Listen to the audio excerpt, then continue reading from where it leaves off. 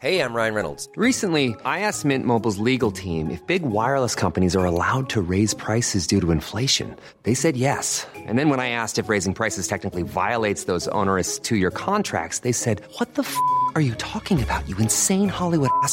So to recap, we're cutting the price of Mint Unlimited from $30 a month to just $15 a month. Give it a try at mintmobile.com/switch. $45 up front for 3 months plus taxes and fees. Promo rate for new customers for limited time. Unlimited more than 40 gigabytes per month. Slows full terms at mintmobile.com.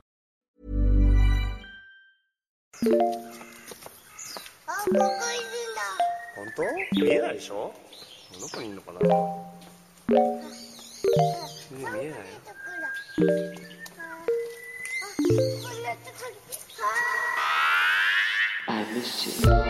What's good, Internet? It's Friday, November 13th. And you're listening to Waypoint Radio, episode 359. It is going to be a full house this episode between the two halves of the pod. I'm Austin Walker, and in this first half, we are joined by Patrick Klepek. Hello. Rob Zachney. How's it going? And Ricardo Contreras, who is going nowhere, because in the second half, we're going to talk about Destiny. Good. Okay. I wasn't doing a... I was trying... Is that you? Yeah, that was definitely Demon's Souls MC. I was just doing a generic Friday the 13th laugh. Right. Because of it being Friday the 13th. I figured it was maybe a good segue to roll right into I have not encountered a ha yet, and also the ha-ha-has now would be motion captured voices and would mess with your head. Well, would they like move away from the mic, basically? Like, what's the... I haven't encountered someone chained to a, somewhere in a dungeon that it just cackles at you about Boletaria. I spent some time this morning trying to find a live stream of someone who would encounter one of the official characters who have like the big halberds. They're technically called fat officials, which is important because they are even more like grossly fat phobic in their design in the remake. But I want to know if they do the laugh, if they do that cackling laugh that the original ones did. Because they don't, from the images I've seen, they look like they're frowning now, and I want to make sure they're okay. I want to make sure they kept their chipper attitudes. So yeah, Demon's Souls is the thing we're going to talk about today. We're going to talk about a bunch of different stuff. As the PS5 and Xbox Series of consoles, the Xbox Series have come out, and with it, a handful of launch games across mostly the PS5. Vaping their Xbox. Have to be warned to not, do not vape the Xbox, or I don't know if they were telling people not to do that as a joke because they have a good social media account, or how dangerous is it to vape the Xbox? Didn't Galt write a piece? I didn't know if it would be... Don't put water in your shit. Yeah, moisture can't be good to electronics. But like, how bad? What do we, like, what's the... we do bad things with our electronics all the time, and it's just like, it's a scale. Like, how bad are we talking? This looks like it's a bit like pointing a humidifier, though, like at your electronics and being like, "This will be sick." That is essentially what a vape rig is, right? Yeah, but that's like your dedicated electronics that you put vape into. It's built for it. It can take it. I'm not saying the Xbox Series X doesn't look like a vape rig, but I feel like it's a very expensive one, and probably one that's not going to give you the juice you want. E-juice. Well, it's really young, so it's a perfect target for the vaping demographic. Need to get that thing hooked on nicotine as quickly as possible. Jesus Christ. Oh God. Actually, you know what? I'm making an executive decision. We got a bunch of big games to talk about today. I'm actually going to start at something smaller because I need to hear about it because I haven't had time to play it yet, which is, Kato, you have put time into the Umurangi Generation DLC. Hell yeah. Can I have a question about this? I want to premise this conversation. So that is like top of my list of game I need to play before the end of the year that came out while I was on paternity leave. And then so I was like tracking down a code and like talked to the designer, and he was like, "Hey, like this DLC just came out." So I thought it came out for Switch. I was trying to track that down, and it hadn't come out for Switch yet. And he was like, "Has the premise of this DLC been spoiled for you yet?" And I was like, "No." And he's like, "Cool, you should keep it that way." So if you, that's what they said. I was just like, is there a world where I need to put on earmuffs, or like, is it going to ruin playing this game that I'm pretty sure is going to be Austin's game of the year? It's going to be my game of the year. If you dramatic would happen. I'm not super spoiler averse. Like, I'm not trying to like nerf this conversation, but I do feel like it's going to be one of those games. as we head towards the end of the year, people are like, ah, shit, I need to play. Because I've seen some tweets, I've seen some images of some like graffiti that kind of gave me some vibes. But anyway, I didn't mean to like completely stifle the beginning of this. I just thought about this as soon, because I literally did this like 24 hours ago and was just curious if that put any sort of angle on the way you would end up talking about it. I think, honestly, I can see the impulse there, but I don't know that it's gonna be that serious. Like, okay.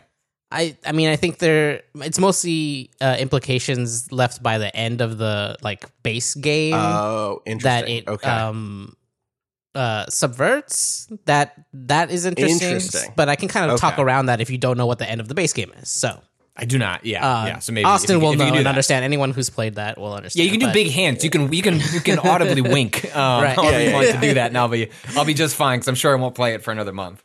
But yeah, Umurangi Generation Macro is what the DLC is called. It's 4 new levels and a bunch of new gear, and it's just expanding this game, and like some of this gear is kind of like quality of life stuff, like the skates, which just mean you can move really, really quickly through these things, but also add in an element that you can kind of change and edit the world, because you leave like a light trail as you move around on the skates. So you can like draw like a thing in the sky and then like turn around, and like as you like do a 360 spin, like there's a little loop in the air or whatever. That's sick. Yeah, it's really cool. It's like and then another thing that they add in is the spray cans, so you can like physically edit, just draw on different surfaces in the world. And one of them is knee pads that let you like crouch lower. Hell yeah, which is finally. Great. So you can get really low angle shots. It's really neat, and I think that it's interesting to see those original levels and compare them to these, mostly because I feel like there's something a little almost, I guess the word that comes to mind immediately is gamey, more gamey, I guess, than the original levels, but that makes it sound like it loses focus on photography, which it really doesn't. It's just something about the structure of these DLC levels is has more thought, I feel like, to the way you move around the space. Okay. In like a good way, it really uses grabbing your attention and moving you through areas. Versus just kind of being dropped into a space and being like, all right, figure it out. Right. There's like in the original levels, it's very much like, here's your open space, you explore as you will, and there are very few kind of, I guess I would call them almost like reveals or like moments of like, oh, something has shifted here in this space, unless you're like, it's like the space almost kind of feels static in the original DLCs, and then in these new ones, there's always kind of there always seems to be like a twist at some point, or like a new thing that kind of changes your idea. That's like that's a pretty big distinction. Yeah, it's like a new thing that changes your idea of what the area is. Like you're in the area, you see what the area, and then there's kind of a reveal or a kind of secret area or something like that. That's like, oh, now I'm seeing this space in a different way. Cool. And I will say also that the spaces are they feel a little bit larger this time. Even like overall, it's just like it's kind of Umurangi Generation base game, but more, and with lots of great quality of life improvements that I'm really enjoying so far. But yeah, story wise, it like if you've seen the end of the DLC, you would imagine that it's placing this on the timeline is kind of iffy.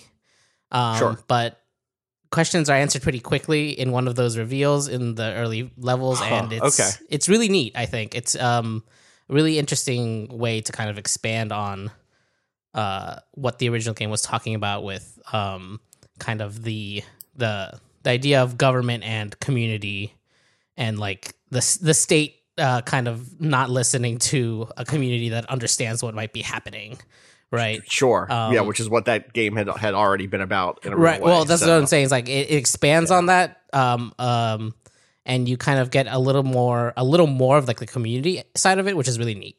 Right. Okay. Awesome.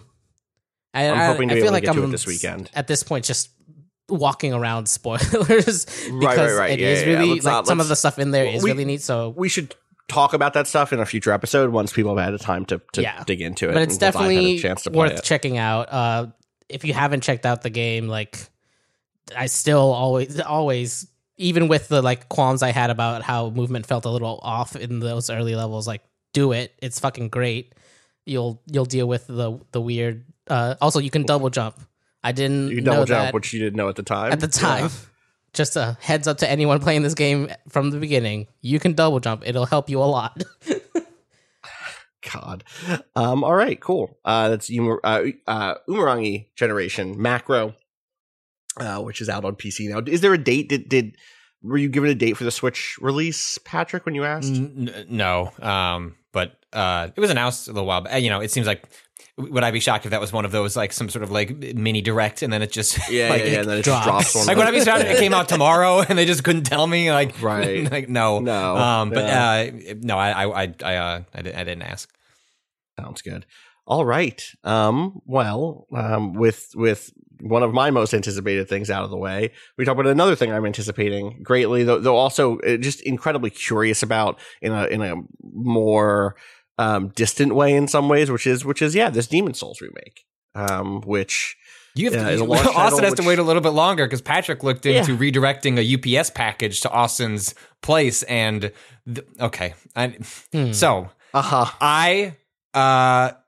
we are Vice is getting buying a PS5. Thankfully, buying me a PS5. I'm very grateful, and so I to be able to do my job. I spammed a bunch of pre-orders months ago, not knowing whether I would be lucky enough to get one from Sony for reviewing purposes, and then I couldn't change the address where it was going to, and someone was like, "Oh, well, sometimes you can, like, if you sign up for UPS's like website, their personalization stuff, you can redirect it once they get the tracking number." And I was like, "Cool, I'll try that." Got the tracking number, got pinged, and it said, "Hey, do you want to send it somewhere else?" I was like, "I absolutely do." A little asterisk says, like, it's at least $15 to send it somewhere else. I'm like, that's fine. I'm not paying this shit anyway. $15 seems pretty reasonable. And so I verify with Austin. I'm like, okay, this is the address you sent me. Let me type it in. Might not get there, on Thursday, but hopefully, Monday or something like that. Click it. It's like, you're all set. This is great. It's gonna be at least $15. Click the next button, and it says calculating total. It's like $14.99 for the shipping address change. Like, great, cool. Transportation costs $240. And I'm like, absolutely not. I don't quite understand how. I mean, I understand. It's told me, it's like, this is gas, this is yacht. I was like, I get it. I understand what you're telling me, UPS. I don't understand how I have to wait for it to show up, then go to a UPS place and then pay $42 or whatever to send it normally. So we will get that to you soon enough, so we can. I'm very patient about it. I went into this year not expecting to end up with either of these consoles because there wasn't enough at launch for me to shell out that money. So I'm grateful that you're doing the busy work, the legwork of getting it shipped out to me, and I'm thankful that Vice is buying me one. So I can wait a little longer. But I do need to know what you think of that Demon's Souls remake. Though, of course, you've only put a little bit of time into it because this was not a game that we got preview. This was not a game that got review code early. No, this is a game where the code went out the moment it went live in New Zealand on the PlayStation Store.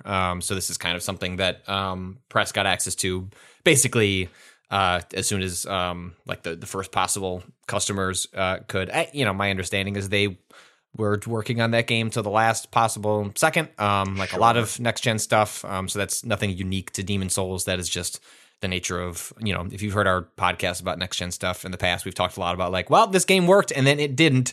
And then there was a patch later, or there was, so it's just, nothing especially unique to Demons there. But it did mean, the game I was most interested in playing probably across both these consoles was one where, it was coming in at the last second. So I played I played 4 hours. I have played through Tower Knight, the second major boss in Demon Souls.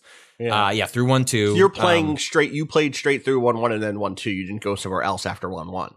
No. I mean, for folks who haven't played, Demon Souls is a little bit different than sort of like the world structure of the other Souls games, in which you're more in like a broad world that you can like kind of spokes off to different levels. It kind of hides the fact that you're going to different areas, and just kind of presents that like, oh, you're just in a place, go wherever you want. Like in Demon Souls, you start in a place called the Nexus, where your soul is trapped in this world of, demons, and there are archstones that are basically just like, you want to go to level 1?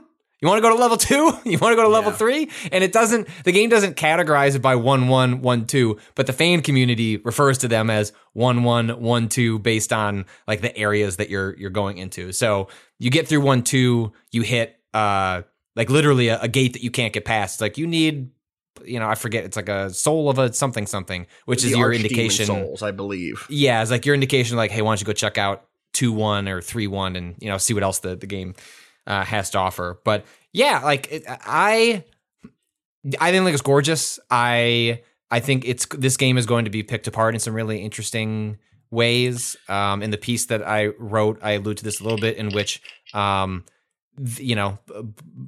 the developer, who From Software didn't seem like they were particularly involved in this remake all that much, based on what I've seen with interviews with Bluepoint, but they are making like clear aesthetic choices. This is much further than Shadow of the Colossus, which even then they were making aesthetic choices that for folks that really are passionate about that game, I know have said that it was important and meaningful. But like this is just on a different level, in which the fidelity at which they're trying to display this game, there would just be no way for them to completely follow the kind of the blueprint, that you can't just up-res what was already there. You'd had to do some interpretation. As someone that last played Demon Souls 5 years ago, I played it just before Bloodborne came out. My memory is like kind of fuzzy on the details. Like this game looks like Demon Souls to me. I've looked at the comparisons. People are like, the Gothic, the types of architecture have changed. I'm not trying to downplay. I know. That stuff. You're not that person. I'm just not that person. So I think that's going to be important. Dia is that person. Dia for weeks has already been like, you motherfucker, you're going to like this game more than you should. And that's because I genuinely come to these games, the atmosphere, the lore, like it's there.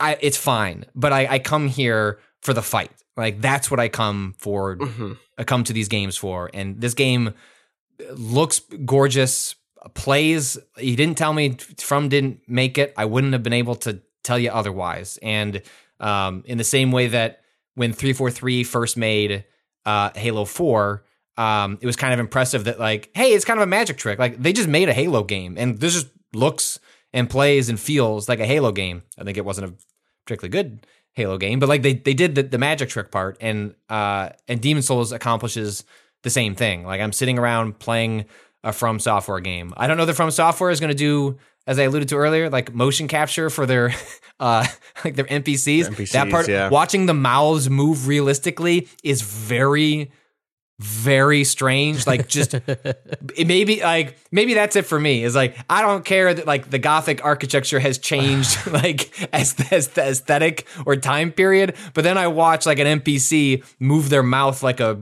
real person. I'm like, no. It's like that mouth just needs to kind of flap, and it needs to be awkward and weird. And this just looks like a real person in Boletaria. This place doesn't have real citizens. Like, come on, everyone should be a little bit off. It's like when I think was it that Silent Hill 2 remake where they like redid all of the dialogue and it all sounded a little too natural, because it's like, no, it's Silent Hill. Everyone's supposed to be talking past each other, and like there's supposed to be like 4 seconds of dead air between everybody saying everything. You can't just make it regular. And I could be corrected here because I haven't been closely following all the interviews, but I want to say that like there are some original voice actors. There are like replacement voice actors. Sure. Like this was, I think, they had to for like fidelity's sake, they had to do certain work.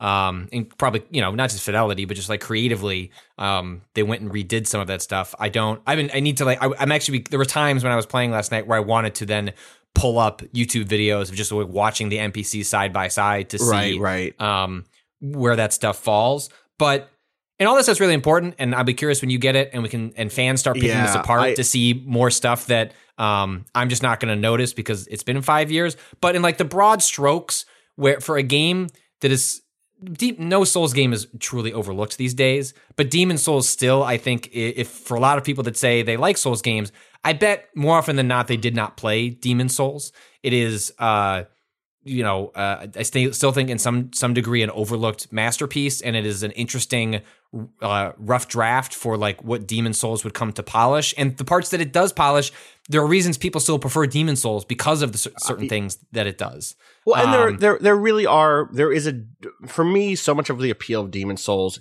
is the ways in which it's distinct from Dark Souls and Bloodborne. In its aesthetic. And that's not to say I don't like those other aesthetics. I think those other aesthetics are good, but it's its design aesthetic. It has, totally. It feels like like the way it handles health, right? Like, right. Like, it's more Bloodborne in that regard. You are using consumable items. There's a magic spell you can use to recover health, but that is going to be class specific or not necessarily worthwhile if you're going for a barbarian or warrior build or something like that. In original Demon's Souls, it's actually distinct from Bloodborne because there was no cap on how many healing items you could have, right? You could have 90, healing grasses. Parsley and leaves. Yeah, exactly. Yeah, whatever they were called, half moon crescent leaves or whatever. That's not grass. It was crescent half. No, moon. that's grass. It's grass. It's grass. It's that grass. It is grass. Dark moon grass. Crescent grass. Yeah, exactly. But you could have 99 of them if you wanted to. You could grind out a bunch of them across all those different varieties. Now I believe you told me that it was capped, right? You are not capped. Look, if you want to have a 99 full healing grass, you can. The problem is they added in the remake, and I think this speaks to what's going to be so interesting as I get further in it, and really when fans start to point out, because I just think like for someone that like I played it 5 years ago, like Gene Park on Twitter is like, I haven't touched this in 11 years. There are just things that just you're not going to know. Like they may have changed things for better or for worse that you're just not going to pick up on because you just didn't make a mental note of that. But like for example, the grass in Demon's Souls did not have weight, so there was no encumbrance. And so a huge part of all the Souls games is, look, you can't be a wizard with like tanking armor. Like you're gonna have to take things into account based on like what you're equipping. And one of the ways that you could kind of like adjusted the difficulty level of Demon's Souls was that, well, you could just grind out like full health refills and carry all of them and make bosses like a lot more manageable. You're not going to be able to do that here. You're going to have to manage what grass you're bringing with and how much you're going to bring with you, because the encumbrance in Souls changes how fast you can roll. So it's like if you want to be a big tank, maybe you bring all the health with you because you're fine with just sort of like just sort of like dodging to the side very slowly, or just holding a shield up and like taking the brunt of those attacks until they go through the attack animation. So that's a case where I can't play out yet how that feels across the whole game, but that feels like a smart choice. Like that feels like that makes the game, I don't know about better, but I think it's an interesting choice that reflects. I do think it probably makes the game better. I think you should have to consider that stuff. Yeah, so I think it's worth me saying, and I wish I'd touched this game to talk about it from a firsthand perspective. But like, I am not a purist about adaptations generally. Me either. Especially when remakes come out of movies, it's like, do whatever the fuck you want, as long as the original thing is there. But there's a caveat here because the original thing is not really there. This is the dilemma for me. Is like I can't go play the original Demon's Souls easily. I don't have a PS3 anymore. If I did, you can't emulate it, and I believe they just recently figured out networking on. They did. Right? I watched some footage of this. Yeah. I don't know if it's like final yet, but it's coming together. But in the next year or so, like you'll be able to play like a pure version of Demon's Souls with like a emulator community. Totally, but there is no. But yes, I could go do that. But for the average person who does not know how to get an emulator up and running on their extremely powerful PC, which they don't own because they're expensive, they can't go play Demon's Souls as it was originally released, or with those considerations in mind. And that remains that's a frustrating point for me. But more importantly, like I think go for it with adaptations, but that also means that you can also criticize adaptations on their own merits and whether or not it sticks the landing and says something cohesive or has a through line. My big fear with this is that it's something that they're chasing the later Souls and Bloodborne aesthetic because that's what's become expected from FromSoft games, and not because that was the identity that held this original game together. I'll have to see it firsthand, and I'll be able to see more than just the first, Boletaria, the Boletarian Palace, to see how that works. Because there are places where I think, I for instance, I've seen the new Mind Flayers, the prison guards in the Latrian prison, the Tower of Latria, right? And I think that those still work for me. Like those are an extension of what was already there. But I've seen like Satsuki, the one it has like a huge katana, and they did that boy dirty. Let me show you. That's a different man as far as I can tell. Oh wow. Yeah, that's a different man. He used to be like that's the overlord, artwork, right? Like that's his model. The one on the left is his model. Okay, remember the loading screens used to be like the models with sepia tone? Yeah. Which no loading screens, I guess, now. No, because PS5. The loading is exceptionally. That's exciting. It's not that's a good question. It's very fast. Does it feel different when you die and then immediately you're back? Yes, it does. So so we should transition to this because Austin, you and I could go down a lot of rabbit holes. Yeah, we do. I'm going to play this game and we'll come back to it. Yeah, and I want to bring Rob in because specifically he edited my piece. He is playing it, and he was DMing me things that are indicative of like what I'm excited about this game coming out, whatever reservations there may be amongst Souls fans about what has changed, is the fact that it's going to introduce it to millions of people that looking for a launch game, are curious. I don't know that Rob would have played this if he didn't get a code that showed up in his inbox and he could redeem it on his brand new PS5. But Rob, we can get to the questions you asked, because I did want to address some of them like on here because I think are worth like talking about for like newcomers. But I'm curious, like, what your take, because you said had you tried one of these before? Yeah, no, Demon Souls is the one I tried to get into back when it was sort of the sleeper hit around the Brainisphere in 20 whatever. And I had like an intense day or so with it. Like I'm not even sure I got out of the opening stages of the Boletarian Palace, because like there was a certain moment where I crossed into a new area and it had been a real pain in the ass, and I was like, this is cool, but I'm a freelance writer and this is like pulling teeth for me, and I need to I can see what it will take to get this game done for me, and like in terms of what I'm getting out of it and the time it's demanding, it's just not going to go. And so I just kind of hit eject, and that was kind of me in the Souls series, like done at that point. Damn. 'Cause it's not like I got less busy. Right. And there were people who were like better equipped to talk about those games. So it was never something that as a critic, my voice was needed. And it certainly wasn't something that fit just the logistics of my life. But something else has changed. Like there's a few elements to this, that jumped out at me. One is that I think the loading times do matter a lot. Like you die and you get the message, and then you are immediately back at the start of the level, like instantaneously. Like the you died screen comes up and then it fades right out back into you starting your run again. And that is not how it was on the PS3. No. PS3, like when you died, you had plenty of time to contemplate how fucking how mad you were. Oh yeah. And then you would have to do all this again, and the loading time became like part of the punishment of dying, and that felt bad. It made the entire thing feel a little bit like more of a slog. And here, that ability to just go straight back into it does give it kind of a cool live, die, repeat kind of vibe, where like it is hard cut to your run ending, and then you're immediately like just taking off full throttle back through the stuff you've done. And now you do have that vibe. For me, it's way easier to get that vibe of, okay, I know all the steps to this portion of the level, and so now I am just like fucking dervishing through this opening stage of the level, trying to get back to where I was. And it feels cool in a way that when I first played this game, it felt labored. it might matter a little bit that this is the first Souls game I'm playing with Adderall.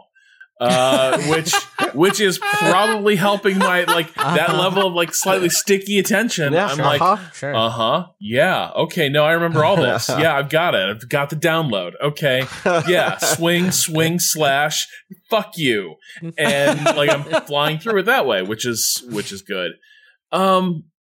In terms of the aesthetics, I do. To me, it feels like there's not a lot of atmospheric character to the game so far. Again, I need to see things that aren't the Boletarian Palace. Mm-hmm. But that section feels very much like artist portfolio work showing their command of fantasy styles. Right. As for a job application. That's a harsh way to put it, but it is how it feels. Right down to the bright blue banners. Just everything about it kind of feels like, what is the character Boletaria? Oh, it's just a generic fantasy kingdom. And I'm not sure that's and I think that stems to, you can go into the Nexus, the bit you see of it. Everything about Demon's Souls, I remember having this really dour Limbo-esque feeling. Not the game, but the concept of Limbo. Yeah. That's right. You feel like an undead warrior who's just damned to repeat this shit forever. And everyone has that, Odysseus talking to people on the shores of the River Styx vibe of we're here and yeah, sure, we'll chat, but none of this matters. You've got an NPC who says yeah, when the demons showed up, I ran from my wife and daughter and now I'm stuck here in the Nexus. Do you want me to, I do storage here. Do you want me to hold on to your shit? I got it. I can not going anywhere. Yeah. And that would extend to the demons got my family. That sucks. Yeah, and the Nexus was not pretty in Demon's Souls. The Nexus was kind of this, it felt like an empty cathedral. Well, the game also had a I've heard it described as piss orange filter over all of Demon's Souls.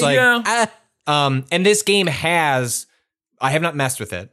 Are you talking about the filters option? It has filters, and one of the filters is classic or something where it attempts to.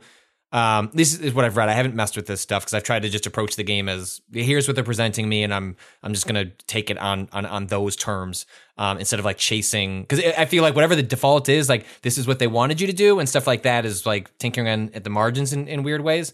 But I've heard I do believe there is a color filter that changes the aesthetic. Slightly to make it a little more in line with the kind of tint that was present in a lot of Demon's Souls lighting. But I do think I feel like this game is chasing Bloodborne in a lot of ways. Yeah. Which I'm fine with because Bloodborne's maybe my favorite game ever made. So it's if this is the closest I get to Bloodborne 2, then I'm not crying. Here it is. And it might be making it easier to spend time in the world too. To a degree, there was an oppressiveness to Demon's Souls and a claustrophobia. But you're also, right, though. Yes. Also, I'm okay, I have a better sense of there being space and I can see what's going on a little bit better. And that's another thing. Early in the Boletarian Palace. Bright. There's this portion where you are running through the interior of the castle walls. And in the original game, it's you are running through a black void and then fireballs begin dropping on you. And the only warning you got was the sound cue of the torch kicking off and then shit's exploding and it's just terrifying. It's I do not know what is happening. Is there a fireball monster up there? What is happening? Here, you walk into that space and you're oh, there's dudes up there. You just kind of look up and you can see them moving around in the rafters. And there's another thing that is different here too, is that this is the first game other than Astro's Playroom that uses the DualSense to any meaningful degree in terms of manifestly sort of impacting the play experience. It's not critical, but so in these folks that you're talking, these enemies that throw fire bombs at you, these Boletarian soldiers that are kind of left behind that toss them in different parts of the inner parts of the castle. When they are doing the wind up for throwing the firebomb, if you are near them, the haptic sensors on the DualSense begin to vibrate. And so you get a very brief sort of Spider sense is tingling. Yeah, straight up. And I didn't notice it at first until I was like, well, that was kind of weird how that vibrated. And I was like, let me, I've got one of these guys up ahead. I'm gonna see I want to actually like see in real time like what is actually occurring. And I saw like as I approached, like before the firebomb came whisking my way, I would feel the haptic triggers kind of go. I want to say that like there is a slight vibration if you're trying to parry, but I didn't feel that. I need to like mess with that a little more. But that is like one instance where like there is a sort of like a meaningful change that does impact that kind of like mysteriousness that I think a lot of people really like about Demon's Souls or just the Souls games in general. That is one of like the approaches is like the appealing parts is like you walk into a room and you get ganked by 6 dudes because a skeleton appears from an alcove and it's oh my god, the giant skeleton, the famous Vinny moment from Giant Bomb. I love that bit. And the game isn't actually tricking you. You just weren't being careful enough, and then the whole joy. Your shield was down. You were running forward instead of walking. Yeah. But it is true that Rob's right. They're like some of the lighting, and maybe you can adjust that. Like there are sliders and things like that where you can change how dark the game is. Maybe you wait for people to put out the like.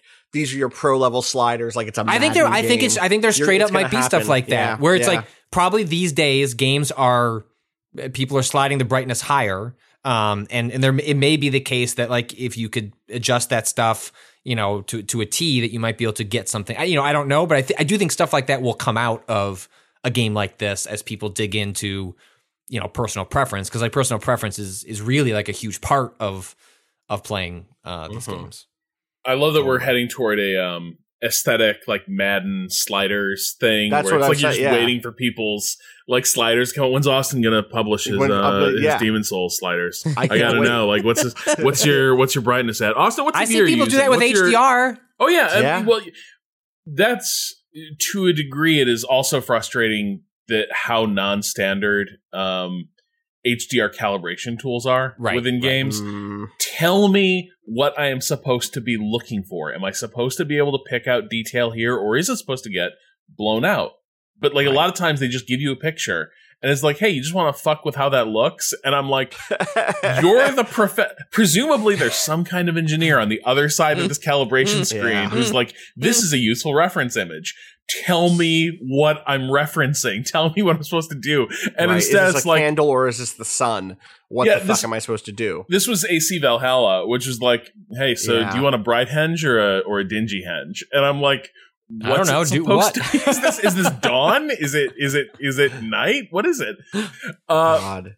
But I think this is a better PlayStation controller too, and I do think this is one of the reasons I'm getting way more into. I'm playing the Wanderer class. Okay. And but as I told you, I think you need to start over and play the Royal. Yeah, but here's the thing, Patrick. One, I'm an anti-monarchist. Two, do I want to play some rich boy who like went through the fissure and is like, never faced consequences in his life? And like, I'm a Royal. Do you know who I am? Rob, you can role play whatever peasant in this game that you want, but I will be off to the side flinging fucking rocket launcher blue arrows at the people slinging arrows at me while you hide behind the wall, pulling up your bow and arrow. Like, well, maybe I could get this guy, and then I'll just be strolling through. Rob. That's a good Rob voice. For what it's worth, Rob, I played a Wanderer when I first played Demon Souls, and I played the Japanese. I like the starting stuff there. You start with the like a scimitar, or no, it's a falchion. Yeah.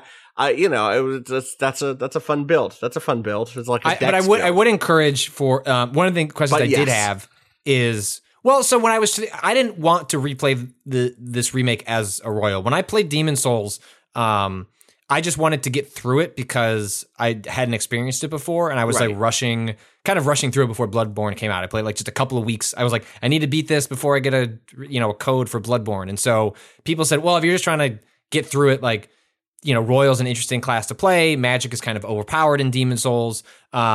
And most people on their first run through a lot of Demon Souls games, or Souls games in general, don't play Magic classes. That's often what people do on a second, third, fourth run when they want to play the game a little bit differently. And I was like, sure, like I've never done that. Like, let's do that. And it resulted in a lot of people like wringing their hands because they're like, oh, this is funny, except for the fact that you're just like blowing through huge chunks of the game, like sniping dudes with your wand.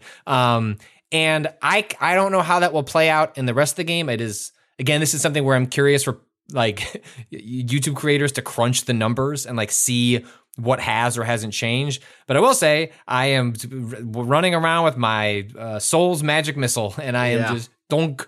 The biggest thing there too is you have the noble starts with it starts with the rare ring that increases MP regeneration automatically. Yeah, and that's huge. That's the part that makes it. Yes. Because you could just wait in between each encounter and let your soul arrow come back. You can. It's like a long time. And maybe that's one thing that's changed. I have no idea. I mean, it's not such a long time that as you're just kind of casually going through an area, it won't fill back up. Right. But like, for example, I'm like hemming and hawing on like spoilers, but like, I'm just gonna say, whatever. Sorry, skip ahead 30 seconds. The Tower Knight, the second boss, is especially weak to magic, and like the soul arrow in particular. Like you can target its head if you can line it up with the soul arrow and do like 180 points. I know it's wild how overpowered Demon Souls magic is, I just don't know if that stuff is going to like continue playing out, throughout the rest of the game. I don't know how if that balance has been adjusted at all, but it feels good. But the only reason I did that was because I was like, if I'm going to sit down with this game, I'd be curious to engage with it the way I'm most familiar, which was rolling that class. So I did like a wanderer or a magician, like I was like, I still want to do magic because that's how I think of Demon Souls canonically in my head. But I ended up just going back to the Royal. But now I just want to re-roll and do someone else because I've done that already. Like I played Demon Souls as a Royal. I think I'm going to start as a Temple Knight and do some miracles. I've never done miracles in Demon Souls. And I'm in retrospect, it's like that would make it so that I've done miracles in Demon Souls, heavy in physical stuff in Dark Souls, miracles in Dark Souls 2, physical stuff in Dark Souls 3. Well, because 2 really expanded the magic stuff, right? Dark Souls 2 was like a huge miracles magic. And dark miracle stuff was really, really good. Is the difference between, because like there's, in Demon Souls, there's miracles and spells, right? Like is the different, I think that's the difference between the two. I believe that's right, yeah. Is like one of them just like buffs and one of them's attack? Like I don't know what because I mostly did spells with the Royal. I believe that there are also some I guess it's mostly, now I'm looking at if it's anything like Dark Souls, that seems almost correct. Like that's about right. There's miracles that are, there's like one attack miracle, I think, right? Yeah, I'm looking at them now, and in Demon Souls it's mostly buffs. There is a way. There's that religious man who sells the miracles. Like, hey, you know what God loves? Miracles. Fucking miracles. You know what you do when you cast spells? You're channeling the demons. And so, the specific thing that happens is, or it's one of a few of the more offensive ones. It seemed like they're tied into PvP a little bit, including one that just says like, Black Phantoms, return to your world. Get the fuck out of here. I'm not dealing with you. And that's great. That's fantastic. I've not encountered a Black Phantom, and the game's still so like I'm almost tempted to like not spend much more time with it until the game's out in the wild. I want, like I haven't been invaded yet, and world tendencies not getting impacted because there's just only a handful of thousands playing the game as opposed to millions the next 48 hours. So what? World tendency? World tendency is buddy. So this is part of why Demon Souls and Dark Souls 2 are the only two I haven't played. Okay. So Demon Souls, part of the reason people have such a soft spot for it and will often consider it their, some of Souls is whatever was your first, is your favorite. And then there are just like legitimately interesting design things that From Software got away from after Demon Souls. And one of them is World Tendency, where how often you die and how often other people die affect like the color leaning of the world, which then impacts side quests. It impacts it changes like drops. Yeah, it straight up will change, like it will open and close gates for side activities and stuff. Yes. It'll move so like depending on like from one place to another. Yeah, so there are also, and that was one of those things that I thought, well, I won't blame them, but I would also be disappointed if they decided, you know what, that was weird, and they didn't go back to it, so we're just going to get rid of that in the remake. And instead they kept it, and it's not explained. It's just like you pull up the options menu, and that one part it says world tendency, and it's like, okay, is it clear what the world tendency and stuff are now in a way? I didn't look at it too much because there's barely anyone populating the world yet, so I didn't mess with it too much. And because I was going through the first couple of areas, I wasn't dying as much just because I've been here, like I know, once I got to the area leading up to Tower Knight, we have to go across that long bridge. The dragon is pretty fucking good in this game. Like I find it legitimately terrifying at parts to be running from that dragon. But I was like, I've played this game before. There's got to be a shortcut here I'm missing. And like I did the thing, I like looked it up and was like, nah, you just need to get better at dodging as you run across that gap. And I was like, you do. Right. The biggest questions for me still. Will there be the cat icon from when you're wearing the catfall ring? I believe that's been answered. Yeah?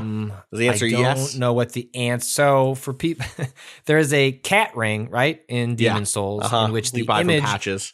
Of the cat is just a photo. Like a photo of a developer's cat. Hell yeah.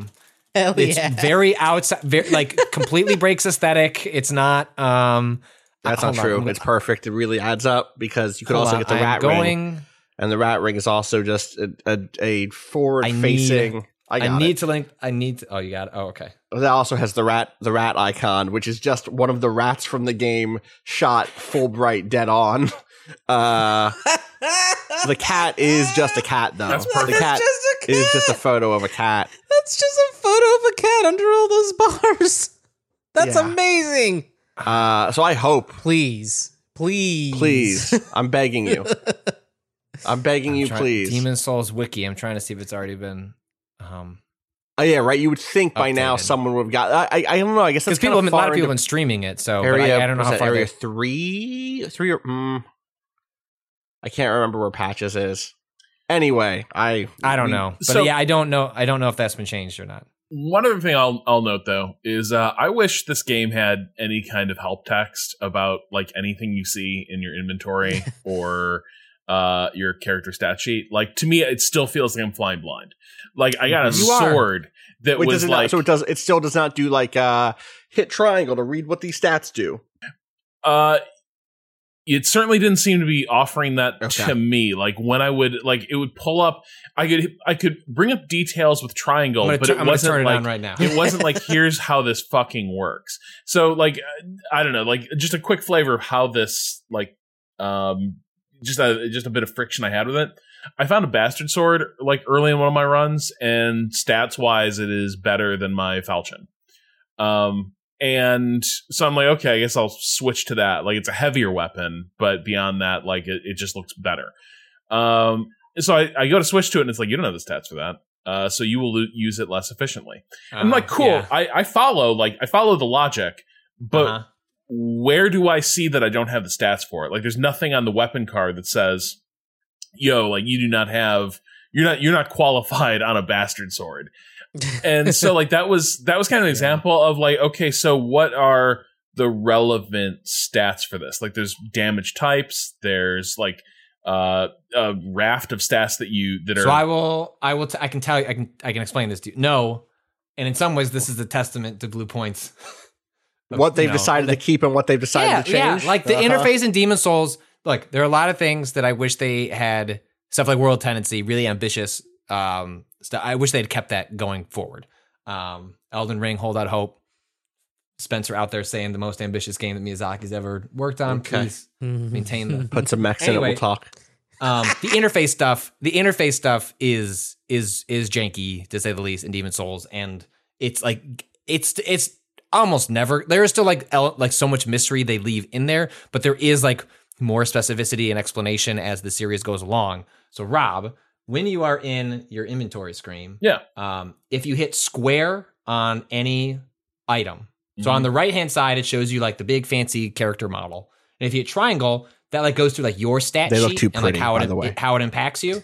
And then on the left side where it's got all your stuff, if you hit square, it will bring up, so there's something called attribute bonus.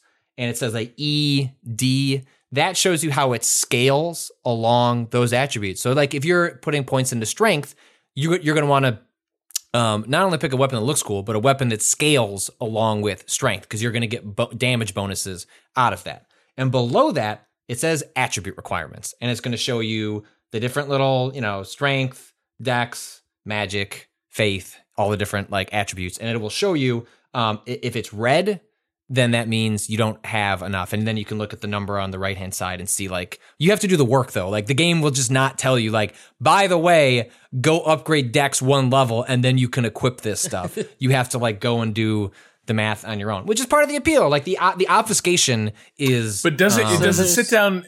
It's like fully and explain what these attributes do, because like when you're doing the character select, it's like this character has high luck, and I'm like, luck is a wishy-washy stat in RPGs. Like it sometimes it's important, sometimes it isn't. Also, stats don't mean anything in a Souls game. Classes don't mean anything in a Souls game. When you pick a class, it's part of why like picking a royal early on is maybe just beneficial, like writ large, because you can just respec as you go along. Like nothing is permanent. And I don't know in Demon's Souls, can you just drop all your points and start over? I don't know if they have that feature. I don't believe there's not someone who can drop you to 0 and to soul. But either way, 0.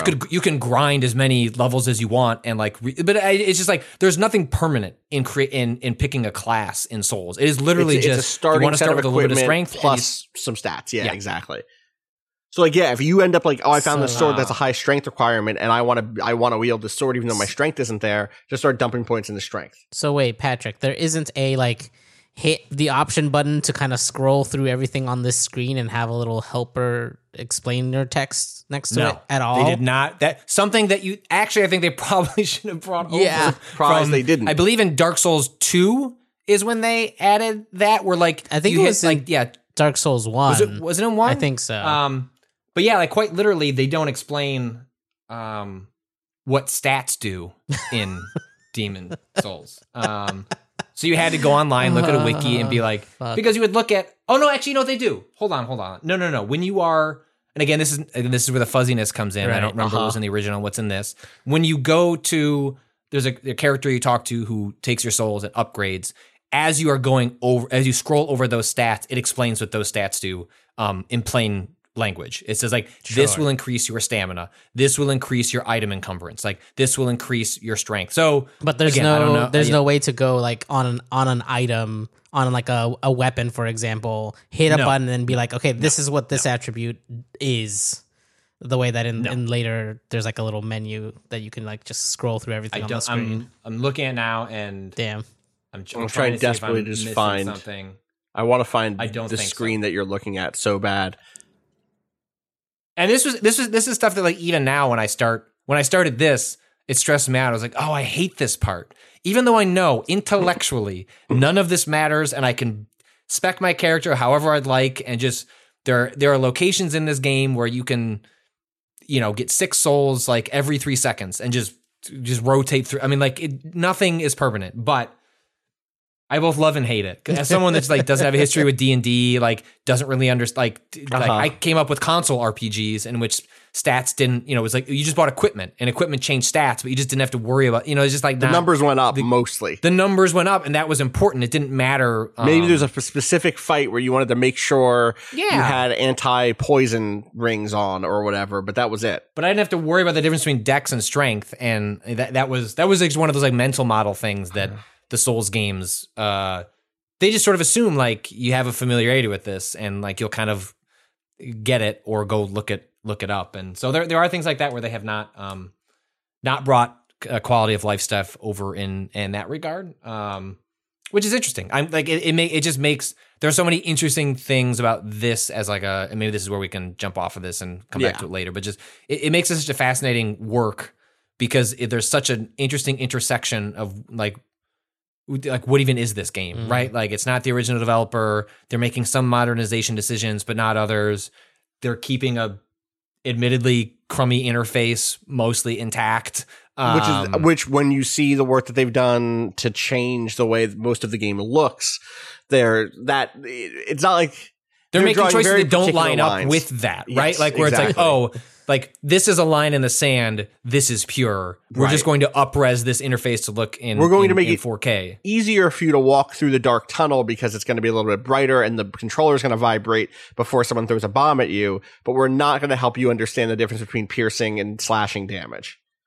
Right. Which the thing that's so interesting, we're like, that's it. That's what they're doing. That's where they've drawn the line. Here's. I mean, there are a lot of mysterious things about Demon's Souls. There's a lot that goes unexplained, in good ways and bad ways. But there are. I'm gonna be cautious with my words here. There are swings they take. Things happen in the Nexus. Over the course of that game. Oh yeah. You get lots of new characters. I guess here's the vaguest way I can put it. I know what you're saying.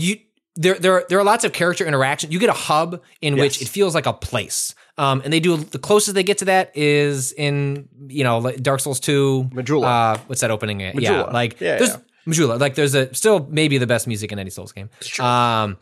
That's maybe the closest they get to that, but I still think there is nothing quite like the Nexus in any other Souls game where you have a place that as you go through the game, you have all these sorts of characters, and there are actual like character arcs and dynamics that play out in the Nexus.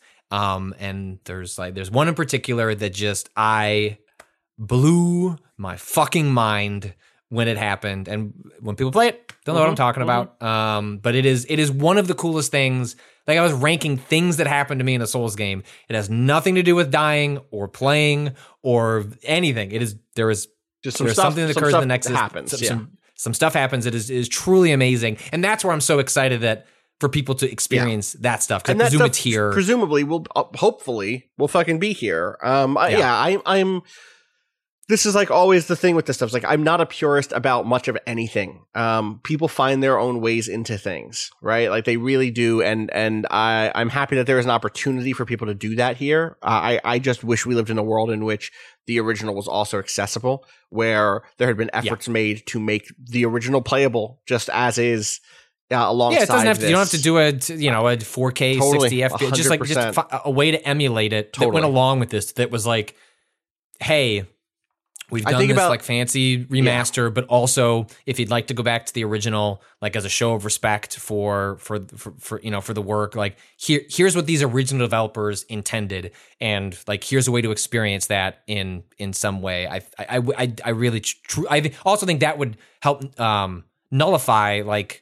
It like a lot is like Blue, then you can look and say, well, Blue Point decided to do this because of X, Y, and Z. And you can almost see where they're coming from if you can go and reference the original work. It doesn't put as much burden on them to ride that tension of, letting something exist because that's the way it was versus, well, it makes sense to do this because creatively we think this would be a better experience or something like that. I've been watching my friends Keith and Kylie over at Run Button play through the Halo Anniversary Collection, the one I think it was before Master Chief Collection. I don't know. The one where Halo 1 and 2 where you could like swap the visuals. You can swap the visuals, and it's. I don't expect that of every remake. I don't, but it is really fucking cool to see both of those art styles put against each other, and it's really instructive about the ways in which things, updates, remakes that feel like, oh yeah, this is just how I remember it. This is a natural extension. Actually do make dramatic changes to the way a space feels, to the way a space, it kind of is inhabitable. I think a lot about there's like an opening, the opening bit in Halo, or not the opening bit, but once you land on the Halo and you step outside, it turns out that like filling that space with a bunch of additional like foliage and stuff completely changes the atmosphere of that area in a way that makes it feel less alien and feel more like earthly in a way that is like strange and like, okay, well, this is a distinct. I get why you make it look like this, but also because you looked at it in a modern context and were like, wow, they didn't have the tech to like actually fill anything to make the frame rate work. So we got to put something on this environment, fucking on the ground here. Or do you? But when you look, I don't think you do. Yeah. Or you do, but one of the things that's great about that specific version of a remake is you get to see those two things put side by side. And it's like, yo, this is dramatically different. And that is something I wish was available here. And I don't know, I'm still excited to dig into it because it's been a minute since I've played a Souls game. Here's what I'll say. I bet if Nioh 2 had come out on PC, I would feel much different about this because I'd be like, yeah, I got my fix this year. I got my judging my stamina and attacking and blah, blah, blah fix already. I don't need all that. So, maybe it's been saved in some ways by the fact that Nioh 2 still hasn't hit PC. Damn, is Nioh 2 getting a PS5 boost? Is that in the? I don't know. Maybe. I mean, I wouldn't be surprised if it has. So like the PS5 reading different the backwards compatibility stuff. Like one of the ways the PlayStation gets slightly better than Xbox, and everything's like there's different advantages and disadvantages to each console, but lots of PS4 Pro games that came out in the Pro era have uncapped frame rates, and then when that just gets a natural boost on the PS5, it like soars in a way that there just weren't that many uncapped frame rate games on the Xbox comparatively, and so I don't know if Nioh benefits. One thing that's tangential to Demon's Souls is that this game starts in performance mode, but does have a resolution mode where it goes to, again, I don't know the technical specifics, but I presume the difference is it's like dynamic resolution as opposed to sticking to straight 4K. The 4K stuff looks like shit. The frame rate looks bad, but I know it's not. I know it's 30 frames a second. But psychologically, there is something so, and I mean to write about this, and I might do that today. There's something so strange about being able to swap between the two because it makes the difference so stark that it literally like breaks my brain. Where I've played lots of games at crummy frame rates, 30 frames a second is plenty fine for me. Yeah. But the moment you see them quite literally side by side, it makes the resolution version look completely awful. Like I can tell the difference, but I was swapping between them. I was like, I can't do it. Like once I've seen the performance mode, it ruins the resolution mode for me. Had I just started in a resolution mode, I don't know that I would have cared that much. But this is the first time console games truly have had this sort of level of customizability in terms of like fidelity, which is normal for the PC, but relatively new for consoles. And it's just strange because like this also happened with me with Godfall, where like I started in resolution mode and went no, and then I need that resolution. Mode and was like, I gotta see these dual blades swinging in 60 frames per second in all their glory. We talk about Godfall real quick. Sure, yeah. I don't know that we're gonna have a Godfall section every week. We will. If Kato has anything to say about it. Kato, dig into Godfall? We made that Kato's bit, and then he didn't even download the fucking game. Update you didn't download it? It's 60%. Went out of my way to get Kato a code. I've unlocked 3 different Valor plates. Kato hasn't even installed the game. No, sorry. Fucking Steam ate up all my bandwidth. Downloading a different story. You'll never fall to gods like that. Nah. Godfall is what it says expected it to be. Yeah. It is. Hey, we are. It is what we thought it was. It is a looter slasher. It's a launch game. It's a launch game. It's a looter slasher with very arcadey. Souls-inspired combat, I would say. R1 light attacks, R2 heavy attacks. You get some special attacks if you hold down L2, you block with L1. There's like a skill tree. What's up? No, bro? You're just also describing Assassin's Creed Valhalla combat. Oh yeah, 100%. Well. Like everything, like all melee systems now have the language of Souls games. Yeah, which is an incredible coup, by the way, for FromSoft, a studio that again had 4 launch games on the PS2 and no one gave a fuck about them. What a fucking glow up. It's a game in which you are, getting drops from chests, fighting hordes of enemies. I dare anyone to watch the opening cutscene to this game and explain to me what's going on. There's like, okay, that's a challenge to take up. There's a god, then it fell. No, there's a war. Okay, someone was like, we're gonna do something big, and you were like, I'm gonna help you. And then it turns out that person betrays you and kicks you off the top of your brother, right? Your brother? Question mark? Is that real? But is it real brother or is it like figurative brother? Like brother. I don't know. Brother. Yeah, exactly. Like Twin Snakes style. Cam Clark yelling brother. I'm just like, it has the most. Like, it feels like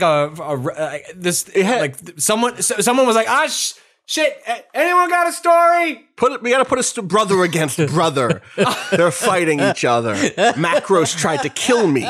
He failed. Macros, that's right. His name was Macros. Every time he comes on, like, Macross. Macross? It has have you seen the launch trailer for it? Because it has Robotech? my very favorite line ever. There's a character who you meet who has like her face is cool. The Seventh Sanctum, she's like an amalgamation of weird robot, a robot fantasy with like floating plates for her face. And in the trailer, she goes, "You are strong, Orin, but not strong enough. You'll need to craft better weapons." And it's like, you can't put that in the trailer. That's like saying you need to hit the Y button to dodge. Like, you need to craft better weapons in the context of video games is empty. It's an empty, like, it's nothing. It's been drained of all of its life. Dead language. And that is this game in a real way. I think the thing I want to give it is like, it fucking goes for its aesthetic. It is an extremely excessive, I think it looks cool high fantasy. It is. I really like the designs on all the Valor plates look sick. Like, and I'm not. This is not my wheelhouse, and I still think that they nail it. I think some of the enemy designs are really sick. I wish I liked playing the game more. Well, it's okay. Like, I mean, the basic ass shit. You lock on, clicking, right stick, click R3 in or whatever. Yeah. Except, as a standard in every video game now, you're in Godfall, you're often dealing with like multiple enemies at once, and you're supposed to be able to like, move that right stick right or left, and you can switch the lock on. Nope, what? Not in Godfall. No, you have to unclick it and then like wheel the camera around, and then hope when you re-click it, it locks on to the one that you want. Yeah, and it's very rare that actually would happen. So I'd often have to like unclick, run away, like try and reset the enemy pattern, like, or not deal with the lock on whatsoever. But this isn't a game like Ghost of Tsushima where, at first in that game, I didn't like that you couldn't lock on to enemies, but then came to understand, they have designed this game around this idea. And once you embrace that, I think it works for what it's trying to accomplish. This game has a lock on, but and doesn't work particularly well when you remove that lock on, because it wants you to engage in parrying is a big part of it. And parrying's like pretty important when you're like in these one-on-one PvE matches. And so I found that really took me out of it. Even as much as like I like the basic ass, like as much as I like playing a Demon Souls where the parry window is extremely small and precise, and there's a satisfaction in nailing that and just donk, like the donk that like that game does, and the sound effects in Demon Souls the remake are pretty, the thud that you get when you lock that parry and you attack a dude is really good. But it's nice to then translate that to one where like I can sit back in my chair and casually hit the L1 button and still get that like thunk and then attack an enemy. And there's a decent enough of that here that, I don't know, this game strikes me as like when I played Diablo 3 with a buddy and we just drank beer and weren't really paying attention to what was going on. It was just like a conversational game. Like Godfall, it would be good for that. Like I think it is totally competent. It looks pretty. Dude, you could do worse if you're looking for something like this. Yeah, the thing for me ends up being, does it have legs to support its long RPG aspirations? Like, so for instance, there are 12 Valor plates. These are the classes of this game. They all look sick. Yeah, well, it pretends they're classes. Yeah, except it's really just like, which one do you think looks cool? Because the difference between them is not that different. Also, the game appears to treat all status effects exactly the same. Dude, this is what I'm saying. Burn. What's it mean to ignite? Ice, you take damage bleed, over time. Exactly, it's all damage over time. I was like, which one do you think is cooler? Fire, Or blood. Yeah, do you want the cool? Do you want the evil looking Valor plate that has faces all over? I do. I want the one that does curse. That one looks She cool. looks sick as hell. But what's she do? All she does is that she does curse stuff. That's the only difference. There's some sort of constellation augment thing that maybe over the long period of time, like what upgrades you're putting in are going to be different. But like on first blush, I expected Warframe differences, which I wanted this to be my Warframe. Guys, I really wanted this to be my Warframe. And it's not going to be my Warframe because these aren't as cool as Warframes. Warframes have different distinct powers. They have different abilities. You get builds differently. They use the same weapons like in Godfall, but there's real distinction there. The fact that like the bug one that has wings can't like hover or fly. Like, what are you doing? Yeah. Why? It's just the moment you should have seen my face the moment I realized that curse, fire, ice, shock, and at least poison, and at least one other one, water or something, whatever, are all just damage over time without like, it's not like fire jumps from person to person. It's not like poison reduces enemy damage dealing. Like it's 100% just dots. And that was like, oh, y'all really just dots everywhere. Dots everywhere. Well, not only that, there are story missions, and then there are things called hunts. Yeah. Where it's like go back out into the realm, the world, and go fight like a bigger enemy. And I was like, oh, go fight this big dog, tiger, cat, dog thing. Yeah. And I was like, okay, because you have to collect enough of these certain objects to unlock the next story mission, which I'm sure is just a way of getting you to grind a couple of levels to power up, which is fine. And I liked the combat enough to go do that. And then, I go and find this big dog thing, and I'm in the middle of that fight, and I get like 3/4 through its health, and it gets me, and I'm like, all right, like let's do it again. Well, I hit checkpoint, and I go back to the fight, and that enemy still has 3/4 of their health gone. The game is continuous. It does not restart a fight. Anytime you die, whether it's against a boss fight or in a skirmish, game says, you know what?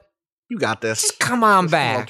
Like, just, I know you got nearly all the way through that fight. Just finish it off. Bud. Just finish it off. And I found that just incredibly deflating. Yeah. It makes sense. It makes sense maybe when you're just, there are sequences where you don't necessarily need even to do a quest. You can just be exploring the world.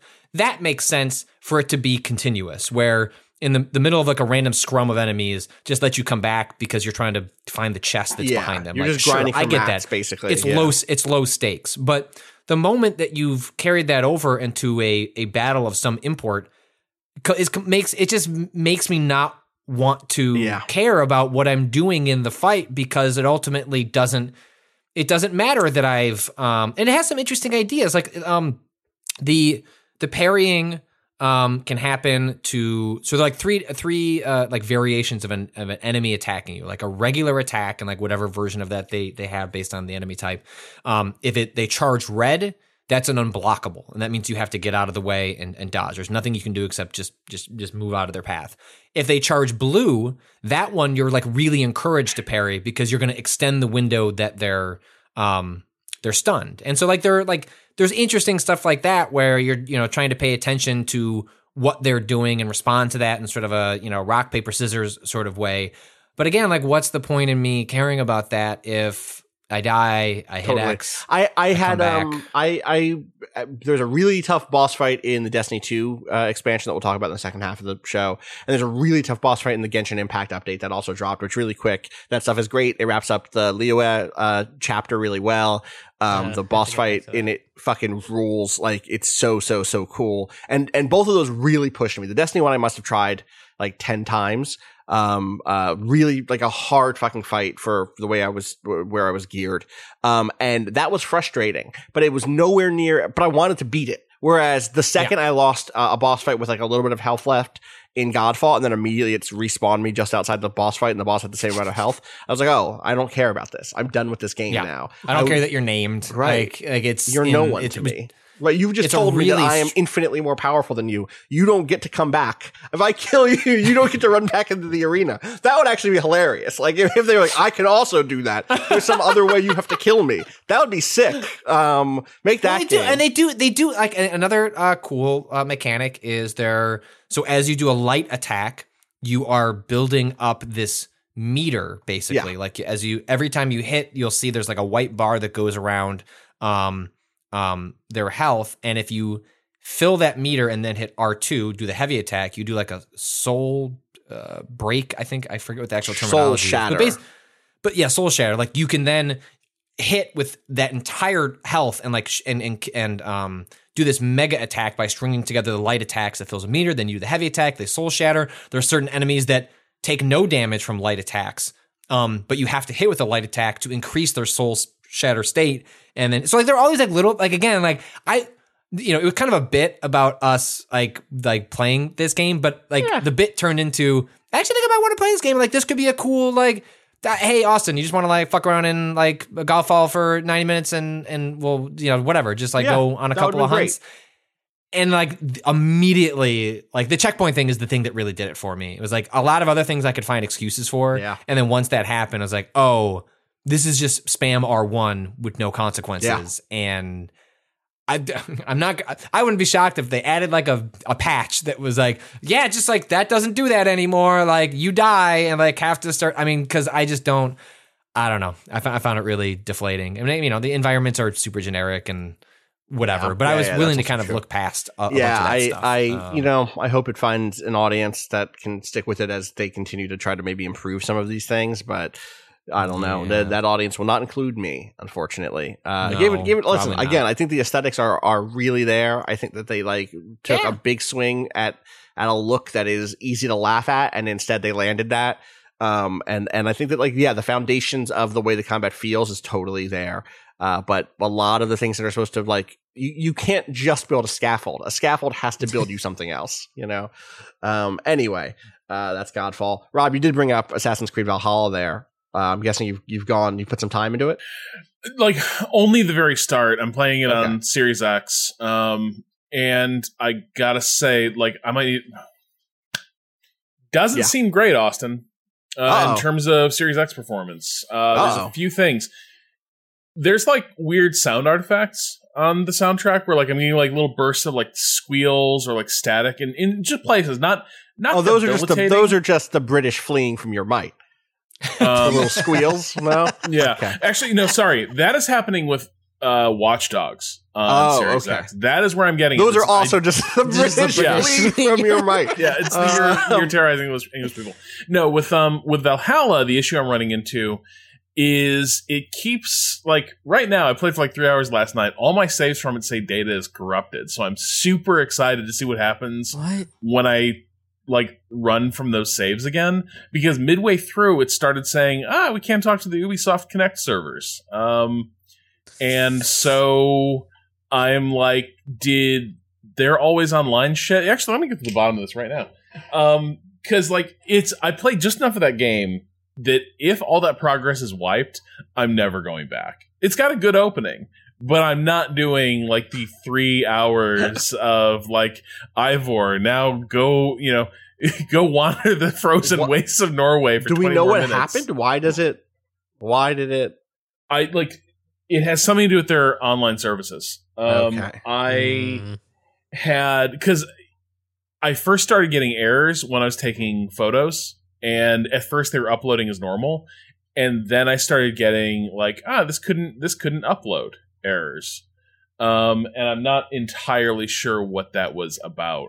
Yeah. And then when it came time for me to wrap up, it gave me little messages like, hey, your data is corrupt. So I'm a little bit concerned about that. Game looks good. But yeah, both the Ubisoft flagships of this release season do seem like they are maybe still like figuring out the whole Series X thing. Beyond that, I will say it does feel fully like it's Witcher-fied. Like, it feels at this point, the evolution we saw underway with Origins and Odyssey seems to have been completed with Valhalla. And I think that's mostly a good thing. So Ubisoft has gone full Witcher just in time for Cyberpunk to disappoint and for them to announce a new Witcher game and go running back to that. That thought crossed my mind as I was playing it. Is Ubisoft like looked at Witcher and was like, we're just going to copy that because that's, an open world with story and progression systems holding together slightly underwhelming mechanical system. Sure, that we could do that. Whereas, it'd be very funny if CD Projekt is like at the end of this, oh fuck, we are not immersive sim developers, are we, guys? Huh. That's a different genre. Yeesh. Turns out wearing out the VHS of Demolition Man and Blade Runner didn't teach us a lot about American culture either. So, that Netflix show was awfully popular, isn't it? Yeah, so, like, I will say I've enjoyed the opening hours. The combat does feel better than it has in a while in terms of, like, boss fights. I just need to... You know how quarterbacks have checkdowns? That little thing on their wrist where it's like, just, here's what you call... here's... I need to basically have something on my wrist that says, don't go for that last hit. Just don't do it. Like, and this holds true for Demon Souls. It holds true. I was going to say, says the guy who's just starting Demon Souls and hasn't gotten to a boss yet. I need to stop doing. I need to stop being like, I've staggered this guy now just to go ham, and like, I need to stop doing it. You gotta go watch the Natalie Bloodborne streams and listen to all of us be like, all right, don't get greedy, back off. Remember, you got your 2 hits in. Going for a third or especially a fourth is not necessary. I think we just beak. Just let me dip my beak in that pool of maybe damage. Rob should not play any more Demon Souls. This should be our post-vaccine treat, and we're just all gonna watch Rob play a Souls game together. Oh, that would be so good. Fuck. Oh, I would love this. First, Natalie teaches Rob how to play Bloodborne. Oh yeah, I love this, dude. You can't load it. It's not loading. Well, no, all my autosaves, all my stuff says data corrupt. So I will say, Rob, this seemed to happen to a couple of press people, so this may be specific to us. Okay. Great. Well, could be. It looks like my game is where I left it, so I didn't lose all that. As long as I keep that game open, I guess I didn't lose that progress. But I would. Yeah, I would. I know what happened to Gene Park at Washington Post, so I believe people straight up just lost progress. But I think that might be related to us and not necessarily the wider. Yeah, but I waited. I was a good boy. I waited until they said it was available. I'm with you. I just haven't. I have heard that from a bunch of press people. So I just. Yeah, maybe I have maybe concerns because, like, again, it has a strong opening, but Assassin's Creed openings are really drawn out. I am like halfway through its opening, like, prologue act, and what did Galt say? 8 hours to the title card. Yeah, so like it cannot do this to me. Yeah. Like the first time I found the lady's comb and she was like, "You want to have sex?" It was funny, but like I don't think I want to go get that comb again. For damn, sex wasn't good. That's what I'm hearing. There was a lot of talking around it, and then Ubisoft cut to like that was great. Same time of day, same. How it always is. Yeah, how it always is. Yeah, just standard. After a good bout in bed, like 2 people are just sitting there being like fully clothed, same way they were. Just being like, that's great. In their armor. Yeah. You were very good at sex. I want to reassure you, you were fantastic. I hope we get to do this again one day. Yeah. You'll never see me again. This is a 90-hour RPG. You will not remember my face or my name. I'll show up in a quest in 42 hours and you'll go, who are you again? Yeah, pretty much. There will be a dialogue option that says, "Oh yeah, you're Fietier," and on the Amira sounds had that good I'm so sex. glad. And I'm like, I'm glad you remembered my name. Person. Right, exactly. And now my dad has been locked up by a prison, and I need you to help me get him out. And this is going to be a big dramatic exchange because you'll remember me, of course. And you're supporting characters. There's a very good chance you will not survive this quest. No. If we, yeah. Oh, God. We should take a break, unless there's anything else you want to say before the Destiny hour sneaks in, but I don't think there is. Oh, I started playing, I played a little bit of Teardown, which is an early access. Oh, that's that voxel. That voxel-based, voxel-based. Voxels? Okay. Kind of heist sim, in which what you're doing is like, you get a bunch of objectives in a big open area, and those objectives are things like steal or dump 3 cars into the water. And at least one of the cars is set up to an alarm. And once the alarm goes off, you have to try to escape the premises within 60 seconds. Or like break into these 3 places, and fuck with their electronics. But the first one is again tied to an alarm. And so what you're doing is like using sledgehammer, blowtorch, shotgun, which is good for like heavy things like bricks. You're building almost an escape route through this kind of sandbox of various places. And triggering the alarm, finishing your objectives, getting the fuck out really quick. It's extremely fun. It's still early access, so I'm like debating how much more I want to play, but it has that thing of like, all right, I'm supposed to go I'm supposed to go destroy this boathouse and make it sink into the fucking sea. What's the most fun way of doing that? And also did something that I thought was like, there's an attention to detail in the environments that really works, which is I was in someone's house, and everything's always empty. There's no NPCs as far as I can see, besides like a helicopter that comes to catch you if you trigger an alarm. There was a house, and I was on the first floor of it, and I was like, something's wrong about this fucking house. Something's off. I was like, there's more space in the floor plan than there is in this set of rooms. That wall is fucking fake. That wall, there's something behind. And I pulled a painting off the wall and I sledgehammered the wall and there was a chest inside with valuables. And I was like, this is the best game ever made. This is the fact that it produced that sense in me that there was something wrong about this space. And then they rewarded me for finding that wall and knocking it down. Incredible. And you get the money, you get money from valuables. You use that money to upgrade your equipment and like bring more shotgun shells, have more fuel for your blowtorch, stuff like that. So it just felt incredible. It's really cool. There's enough of a game there to go have a good time for a few hours now. I might wait until it's all the way done before I like go hard on it, but it's really good. The soundtrack is phenomenal. There's like a jazz heist score for when you try to escape a place. They could have gone like cartoony and instead they went like, no, we're going to score this like it's cinema, and it works. So that's Teardown. I'm really enjoying that. What I put into that. That was a couple of weeks ago, but I'm glad I remembered. I'm glad I looked at Steam for a second. I was like, oh wait, remember I played Teardown. So yeah, that's where I'm at. Last thing, I have a ton of thoughts. I do want to write about it eventually, but I finished Hades. Oh, nice! Congrats. I got more credits. Yeah. Well, it's it's like is finished. There is an epilogue that I could do. But I got the end credits where the game can kind of like says to you like if you don't want to do any more of this, like you're good. And yeah, it's just wild how that game, I spent 15 hours banging my head against it, trying to wrap my head around it, and then I beat it once, and then I had a couple of busted runs following up that, and then I just strung off 8 in a row and just beat the game 8 times in a row, which is less of a. Now, granted, like every time I posted that, and I would say what my escape like number was, I beat it at 35, which is really like low.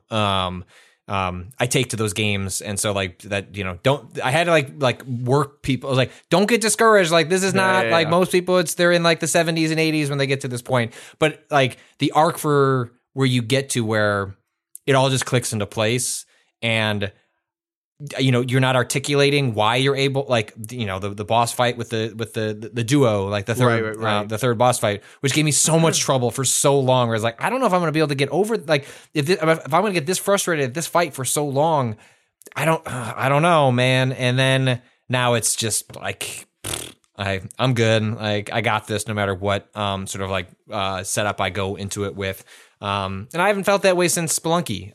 Like Spelunky got to the same point after like 80 hours or so, was just I could blow through areas and you can still fuck up, but the ability to just like internalize so much of a video game to a degree that you don't even have to, it's almost difficult to articulate it. Like if you were to ask me, what am I doing moment to moment and why?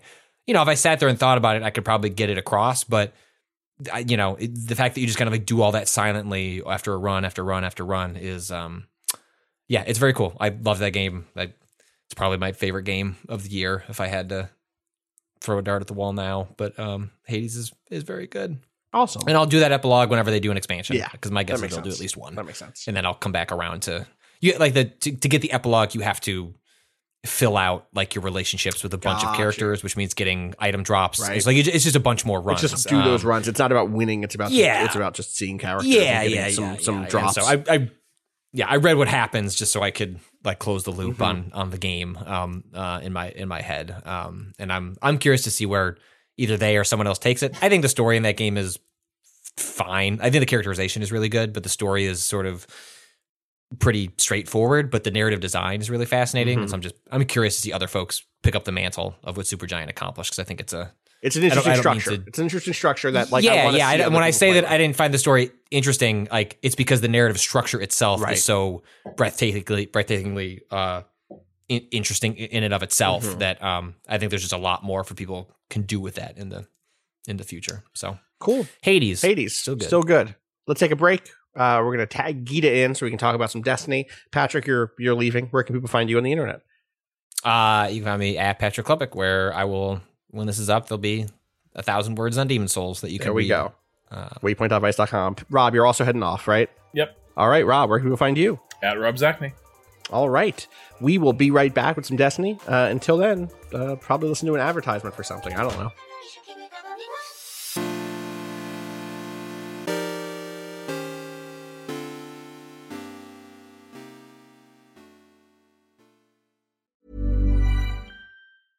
When it comes to your finances, you think you've done it all. You've saved, you've researched, and you've invested all that you can.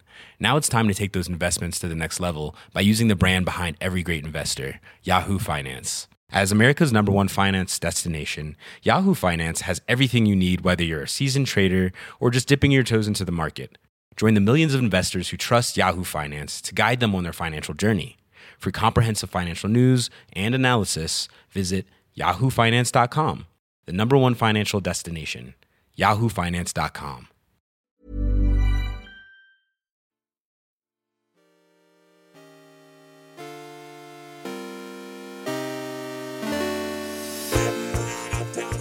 All right, we're back. Gita Jackson has joined us. Yo, what's up? To talk about Zavala. I was immediately before this recording reading the lore book, The Dark Future. You know, Ishtar Collective puts all the lore books up on their website the day for Destiny 2, in case you were wondering what the fuck I'm talking about. Yes, the Destiny 2 lore books up on their site the day of release, and I was like, I'm going to get most of these in the game, but probably not all of them. So why don't I just read all of them? And The Dark Future truly is the, like, what's that DC fighting game that's Mortal Kombat but with Injustice. superheroes? Yeah, it's Injustice. Damn. But I realized through reading it, I really fuck with Commander Zavala in a way that I did not realize. Wait, is that book like an alternate future in which Superman it's the future that the Exo Stranger comes from. Oh, interesting. Yeah. So wait, the Exo Stranger is Trunks. Yeah, yes, the Exo Stranger is Trunks, 100%. The Exo Stranger is who's Frieza in this scenario? Who does the Exo Stranger show up and just like and then and like does all the gang signs and then does like some random Vex in Destiny 1? I guess that's true. It's right? Just some random Vex. It's just some random Vex. Yeah. Shit. Trunks is cool as shit. Give the Exo Stranger is cool as shit. Give the Exo Stranger a Capsule Corp jacket. I'm begging you. Let Destiny characters wear streetwear. God. Oh my God. Yes, if please. Only. If only. Anyway, we're here to talk about Destiny 2 Beyond Light, the new expansion that dropped a couple days ago, as of this recording, a few days ago, as of this recording, which is the second full expansion that they've dropped since leaving Activision, or just the first full one? This is the first full one. Shadowkeep was the first one they would have made from the jump post Activision. Yes, right? 100%. Okay. Shadowkeep was like kind of half in, half out, basically. Right. But this is the first full one, totally independent. For people who are like curious. Studio, Bungie. Right. For people who are curious about it, but who don't know what like the gist of it is, or people who like followed along with some Destiny stuff enough to want to listen to us talk about it, but not necessarily enough to play it themselves. The premise of this is that the darkness has arrived in the system. The darkness, which has been threatening to return since Destiny 1 launched. The darkness, which in the world of Destiny, the Traveler, this big orb, this big egg arrives, helps us, leads humanity into a golden age, and then the darkness theoretically, or supposedly shows up, fucks everything up, but then humanity rebuilds with the help of the Traveler, who creates guardians, these deathless soldiers who are empowered by the light of the Traveler, and who make their way throughout the system to kind of pick through the ruins of the Golden Age, and also fight off threats from the other major antagonists who follow the darkness here, or do they come before the darkness? I don't know the timeline there. Regardless, it gets kind of fuzzy. Right, it does get a little fuzzy. At this point, at the end of the last, or I guess the last big expansion, Shadowkeep, and then the seasons that followed it indicated that the darkness was coming for real this time. These Black Pyramid ships, which we've known would have been coming since Destiny 1, since before Destiny 1 dropped, because it was in concept art that was shown off at a GDC.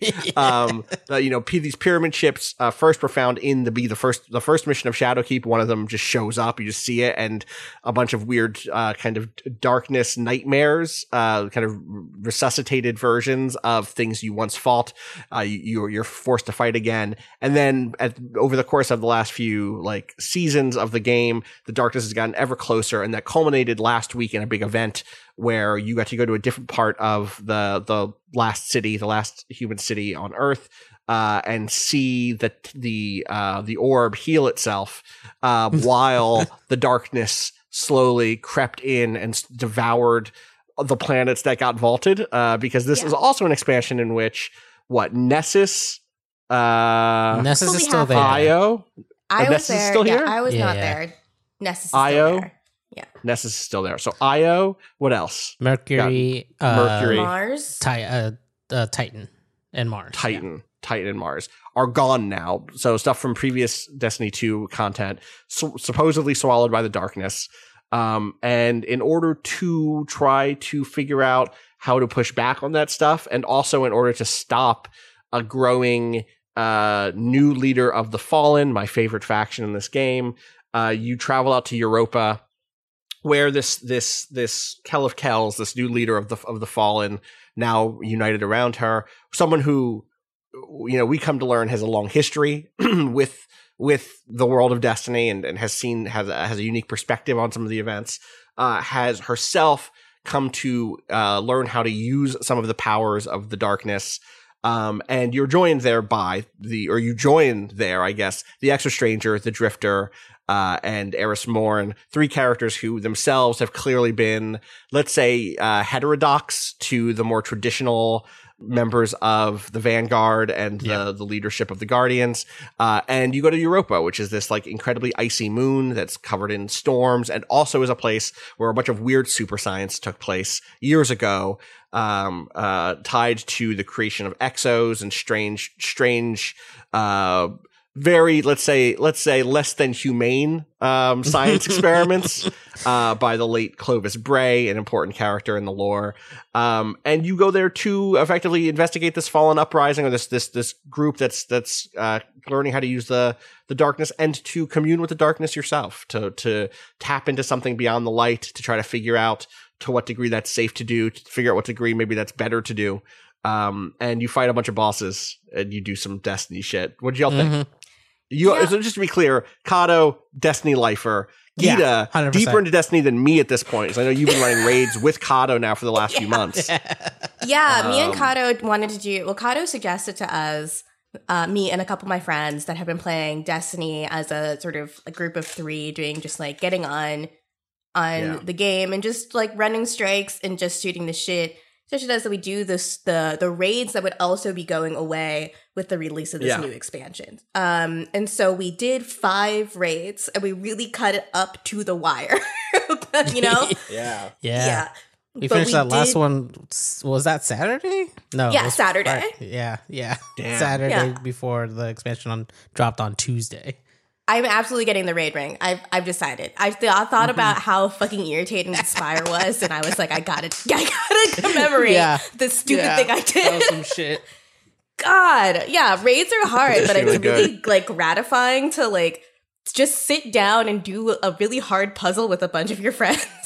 I was really enjoying it, and like not only that, but like for the last couple, schedules didn't work out perfectly, so our original team couldn't get together fully. We had like some pinch hitters, and hearing like Emmy give me props for like improving my timing on the Crown of Shadows raid. Like I really, really felt that. Like I felt so proud. Yeah, made me so happy. God. Yeah. So, go ahead. No, it's I got into Destiny really truly on a whim. Like Maddie Myers from Polygon said she was playing it because they were gonna on Triple Clip, her podcast with these two guys named Kirk and Jason. I don't know if you know about these guys. Just some weird losers that love video games a lot. They play so much Destiny. They were gonna stream some Destiny, and she was like, I better learn how to play Destiny so I can keep up with them. So we just started playing, and then I found myself like finally getting into the lore in a real way, and now it's the only thing that feeds me anymore. You are like a member of the Elixir, except instead of feeding off of ether, you feed off of lore. That's lore drops to live. Essentially. I just yeah. Read the new lore books today. Yes. Insect chittering, like is it chattering? I don't forget if it's chattering or chittering in this. Yeah. Regardless, this expansion's out. I'm curious, given both of you having deeper relations with this game, deeper relationship with this game. Kato especially is someone who I think has tracked this. You've been synonymous with Destiny for me for a long time. What do you think of Beyond Light? I mean, here's the thing is that given that I've been playing it for so long, I have a very specific viewpoint that I also can see past, which is where I'm at with this expansion right now, where I myself am fucking loving it. Like, I'm enjoying it so much. I'm having a ton of fun. And part of that is mostly like I'm really enjoying the narrative because I'm being able to go through it at like a steady beat. But I understand the way that they've set this up, the way that they set up the leveling curve for this is giving people a lot of issues. And it's one of those things where like I was able to avoid that through both knowing the game well enough that I can always play it at a deficit of 20 levels anyways, right? Which is like playing the game on hard mode, right? It's like this weird thing where they don't have difficulty options other than being at level or under leveled, right? So I like the game at that state, especially when I'm playing solo. Like I think it's really like challenging playing on heroic or something on like Halo, right? Exactly. Exactly. And so I've been able to kind of get through the campaign and really enjoy kind of like where the stories are going. And but like I keep seeing people talk about how the leveling curve is all fucked up. And it's because... yeah, go ahead. Well, part of it is because they don't do a good job of explaining exactly how leveling even works in the first place. And even when you... like explaining it, it's incredibly fiddly. It's incredibly this thing that doesn't actually make a lot of intuitive sense. It makes sense to me because I've had to deal with it for fucking 7 years. Yeah. Like, you want to explain power then? Yes. Because that's what you're talking about, right? Exactly. Your power level. I bought Destiny at launcher PS4. And then I get the new light version on Steam because now I play games mostly on PC. And when I got back into it, I feel like most of the things I learned about how to play Destiny and what to do in the game, I learned just from talking to Kato. Like I literally I got my brother to download New Light also because he lives on the West Coast. I'm not going to see him for a while. Sure. And I wanted to figure out something we could do together and just like spend time with each other because our family canceled Thanksgiving this year. It's just not going to happen. We're going to have a Zoom call. So, like, I know that, like, a lot of playing Destiny with him is going to be being like, okay, so you want to select this quest, and then we're going to go to the Cosmodrome, and then you're going to talk to this guy. And, like, that's just going to be a lot of what we do in Destiny for a while. Yeah. Yeah, so specifically power leveling, like the power level and how it works is confusing because essentially every piece of gear you've got 3 slots of weapons and 4 slots of armor. Each of those things has an individual power score. You start off at 1050. Everyone starts off at 1050. That is the new like lowest level you can be. Now, as you get different pieces of loot, they will be randomly for one of those slots, and before you hit 1200, most of those drops are going to be at a like plus like 3 to plus 5 in whatever that single slot is. So sometimes you get a big one and it feels great. Yeah. Sometimes you get like a 12 or something. And you're like, like, yo, what's up? What's good? We're making fucking gains now. Yeah. And you put that into your, let's say you get a helmet that's like 10 levels above. You put that in, and that does that because your total overall level is an average of all those things. It's not going to raise it all the way up, right? Right. To like the same level as that helmet or whatever. You get like a couple points boost or whatever, depending on how the math shakes out. But basically, what that means is if you get another random drop that is also a helmet, and it's not also a plus 10, even if it is a plus 10, it will be the same one as your current helmet. Yes. Because it's based on your average. The average is what it does the calculation based off of, and not like what's in each individual slot. So you have to basically, until you hit 1200, until you're dealing with the powerfuls, which is its own different system, basically just leveling from world drops. The way I do it is I keep a slot, like there's space in my inventory always. And the second I see something pop up, I equip it and it delete the old thing that I was wearing that was lower light, basically. And I keep playing that, and you end up playing with a lot of blues, which normally all are the way like, up. Which means leaving behind exotics that you like or purples that you think are cool. Yeah. Because the blues are what get your power level higher and keep you just moving. And like I hang on to those purples because eventually I will want to infuse those purples up to the right level. But until you get there, it's not really worth spending the material because that material to infuse things is expensive. Rare. Yeah. It's hard to get, and like you can buy it from Banshee, but it's like a ton of materials from like it's from a bunch of different stuff, planet materials, shards from destroying gear and glimmer, and like in large enough amounts that it's like, oh, I don't want to be doing this willy-nilly. I don't want to be just bringing up old gear. I always want to just keep using the new gear. So I actually sidestepped this thing that we're talking about.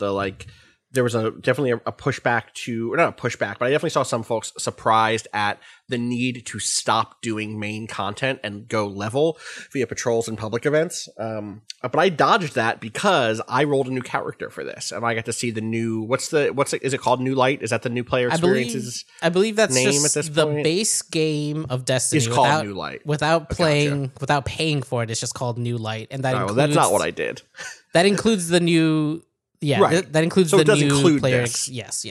So this is new, and I want to say, I've been pretty harsh on Destiny in terms of the way it gets new players into its content for the last couple of years. They've gotten better at it. I don't know, Guido, when you jump back in, but when I last tried to start a new character just to see what it was probably Forsaken.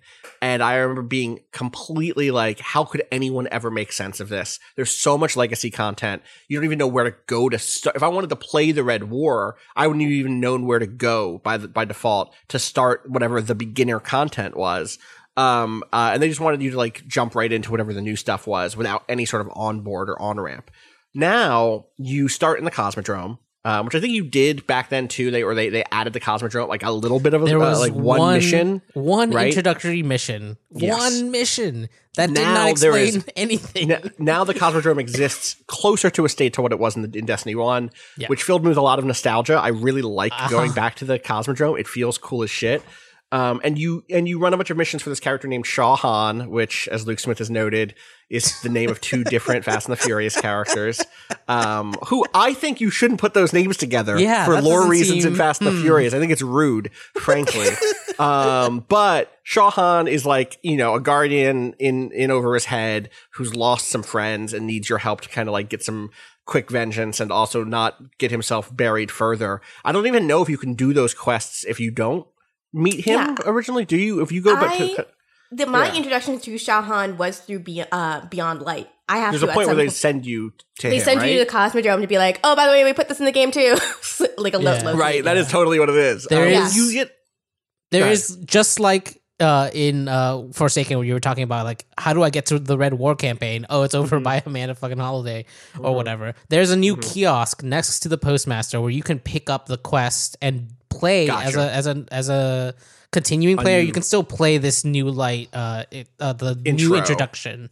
Yeah, I'm gonna go back and do it. I'm interested. You should do it just to see it. I think. Yeah, I totally want to do that. I didn't even know that. It's really smart. It's right, totally. Again, they're still not great at signposting unhealthy amounts of this game for the past like 3 days, and I never saw that kiosk. What the fuck? It's great. It's you meet one character. The character has motivations. Right. Like there's an enemy. There's a hive wizard who fucked him over. You want to stop that hive wizard. You have the Cosmodrome, which is just big enough to have a couple of places for public events to pop off.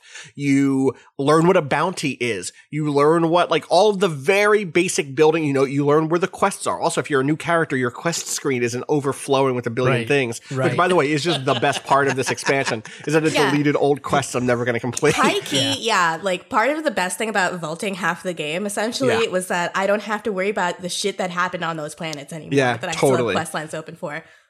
There is, and it ends with a quest to get Risk Runner. That's where it ends. It ends with you going to get Risk Runner, which sends you back to the EDZ. And Risk Runner is an especially good weapon for Beyond Light because you're fighting somebody fallen who use electric damage. Yeah. Also, I have the catalyst for Risk Runner, and I don't know if that's just they gave it to me, or if I earned it at some point when I didn't remember it. But I'm happy to have it. I got Risk Runner.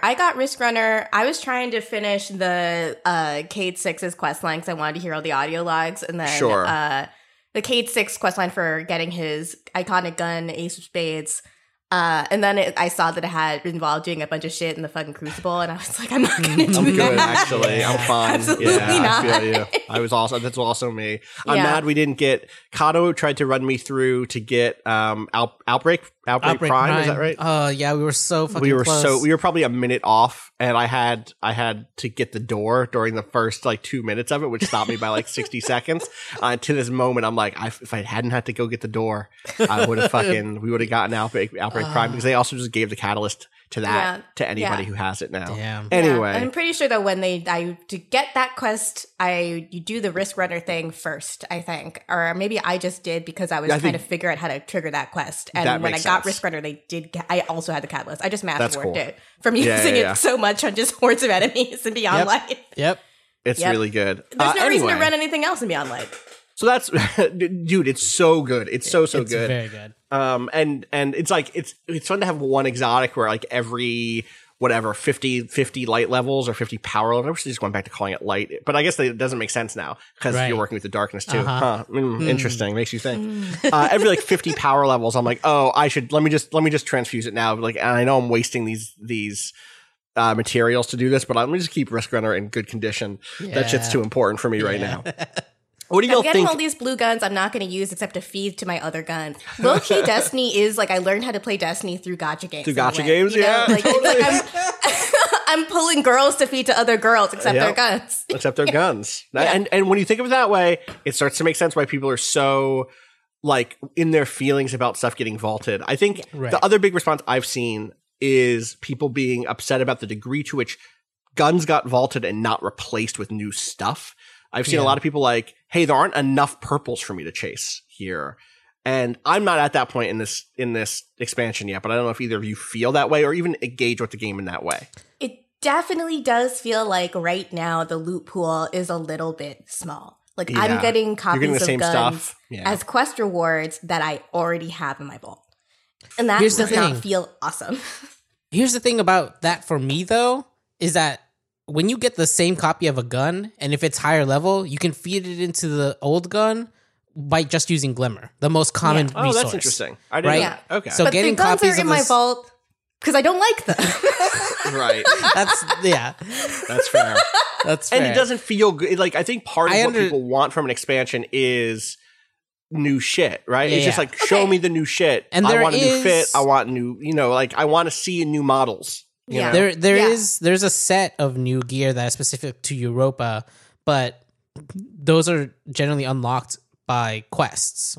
So it's going to be like, it's a much longer, and those are all post-campaign quests too. So, okay. Is that the stuff that looks like furry, that looks like winter wear, or is there another you get different... you get some of that during the there's like 3 different armor sets that you get throughout the game. One of them's from like the seasonal the season pass, basically the like little battle pass thing that you can get stuff from. One of them is that furry like parkas for Europa stuff. Those are from quests from Variks, and that I love that shit. That great. Shit looks so good. So good. I'm excited to start earning that stuff. Can we have a quick sidebar and just talk about Variks for like 1 second? Yeah, absolutely. So I mean, one thing about this expansion is, and the sort of vaulting and sort of bringing back of old locations, is that I am a player that did not play Destiny 1. Right. And I hopped on Destiny 2 because I worked at Kotaku when Jason and Kirk both worked there. Right, and sure. that was like a whole experience. When Destiny 2 dropped, it was just sort of like, you couldn't avoid it, Yeah. So I hopped in it because I wanted to see what was up. I liked it, and then I fell off. And I think I had a lot of the same problems that people have with Destiny 2 in the beginning of the game. Like, you reach a certain point where you're like, why am I leveling up? Like, for what? And then I literally didn't drop back in until this year. My light level for my other character, my warlock, it was like 750 until Beyond Light came out. So I'm meeting a lot of these characters that they've brought back as sort of legacy characters for the very first time. And I'm going to these locations for the very first time. And I'm discovering a lot of the things that players fall in love with in terms of its writing and lore that come from the first game. And one of these guys is Variks the Loyal. Hell yes. Variks the Loyal is like I've heard him described as the token good fallen.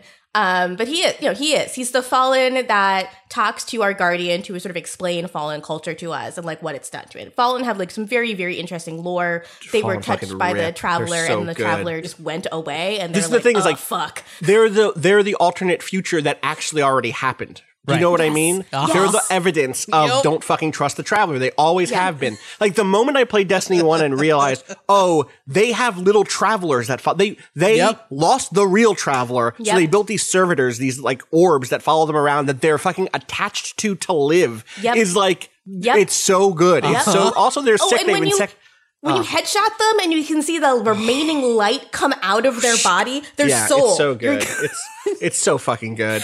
Anyway, Variks, as you were saying. Variks is great. I mean, there's something so funny to me about the combination of like regal alien culture, like insectoid alien culture, plus a little touch of understanding human humor that just really sends me for some reason. And every time Varric talks, I'm just like, you're precious and I've never done anything wrong. He's done a lot of things wrong. Sure, he's the betrayer. Sure, he let all the prisoners out of the defund the police, whatever, abolitionists. Yeah, here we go. That mission sucks. Actually, you start Forsaken. I love Forsaken. That mission when you go through that prison, and they're like, why are all these savages out of their cages? And I'm like, you know what? Cade's about to get his, actually. They're specifically like, Cade put all these people away. And I'm like, and they're about to put him away, aren't they? He fucked around. He is about to find out. He is about to.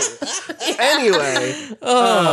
Let me play a Fallen. Please, make Destiny 3, let me play a Fallen. I swear they're going for it. I can't do a good Variks voice, but a friend of mine, their partner, wrote this incredibly good tweet that is just like the thing that I love about Variks. I'm going to post it in the chat, but I'll also read it aloud for the benefit of people who listen to podcasts.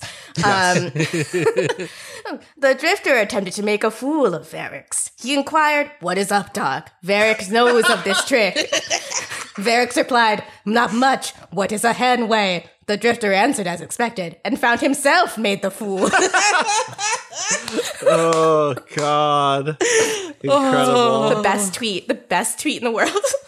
God, incredible. I love Variks. The thing about Destiny is that it's like high key a broken ass game where they're flying by the seat of their pants. But also, you know, this incredible, expansive, beautiful universe full of lore that I find incredibly enriching, incredibly fantastically interesting, that feels like it's finally coming into its own in terms of storytelling. I do think it's here. Like, I do think it's that lore that you're talking about is in the game. Finally. It's in the game now. Yes. The first time I did a Lost Sector and realized I was walking into Bray Exoscience, I was like, fuck! Yeah, and there was voiceover. Your ghost has some things to say about Bray Exoscience, and like what the fuck happened here. Yeah, there's a character. Is this maybe that's a mission? Is it a? So I'm playing as an Exo for this. I re-rolled playing my as an Titan, Exo for who's this an Exo. is super great because there's like lines that are like, oh, this is where your people were made. Actually, like blah blah blah blah blah, which is sick. Yeah. So yeah, there is that part of this works so well for me. Yeah. I like to wrap back around to just this expansion. I don't know that I'm liking it as much as Forsaken, but that's almost unfair because Forsaken was so vast between the Tangled Shore and the Tangled Reef, Tangled Shore, and the Dreaming City. But also just I think the boss fights in this game or in this expansion are really good, but they're not as there was so much flair to the kind of the Scorn bosses, the Barons. They had so much identity, and it's you know, huge broad stroke identity. It was, you know, here's the rider, here's the sniper, here's the marksman, right? Exactly. Yeah, totally. But you basically got a boss rush of 8 unique bosses with fully voiced lines and different things to do in each encounter. And it ruled. And I'm not saying that stuff isn't interesting here. And it's a tighter group of enemies, it seems. But it doesn't have as much, that part of it doesn't have as much flair for me. Yeah, I love Europa. I think it's really cool, but I do find myself wishing for more environments still. I did get stuck on one of the boss fights for quite some time. Are you? I've gone back to the Cosmodrome. I've come back to Europa. Is that right? Yeah. I just did that part last night too. I think that's right. I've done the strike. Have I done the strike? No, have I not done the strike? Yeah, the strike is where I am at right now because I wanted to level up more. The Vex one? Yeah. And then, like, by the time so I've done that. I've done that strike. Yes. By the time I hit 1160 last night, I was like, I gotta sleep. Gotta go to bed. I believe if I would need to look at a list of all of the missions or whatever. I believe that I'm headed towards, what's the name of that ship? What's the name of her ship? Oh wait, you mean the city? Reese Reborn? Reese Reborn. Yeah, that's I'm on my way to Reese Reborn. That's where I'm on my way to. Another example of the way they finally managed to integrate like gameplay and lore. Reese is the name of the fallen planet. Oh, sick. That's interesting. Okay. So cool. yeah, you know, like they. So I think I'm like an hour or two away, probably. Right. Yeah. Did you all do that fight? Do you both at this point have done the Technocrat boss fight? Yeah, that's the one in the Exoscience, right? Yes. Just so many class reductionists on Twitter, I have finally defeated Praxis. That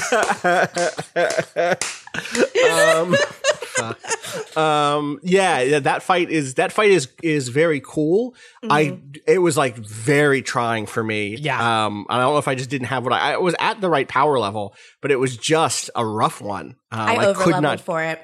That's the right call. That's the right call. I was in swords when I did that, and it took me half an hour of running for my goddamn life, basically. What are you gonna do? And then taking a couple pot shots and continuing to run. Yeah. That was that. And one you get the fucking superpower. You get the ice power there. You get cosmic we ice. have to talk about Stasis.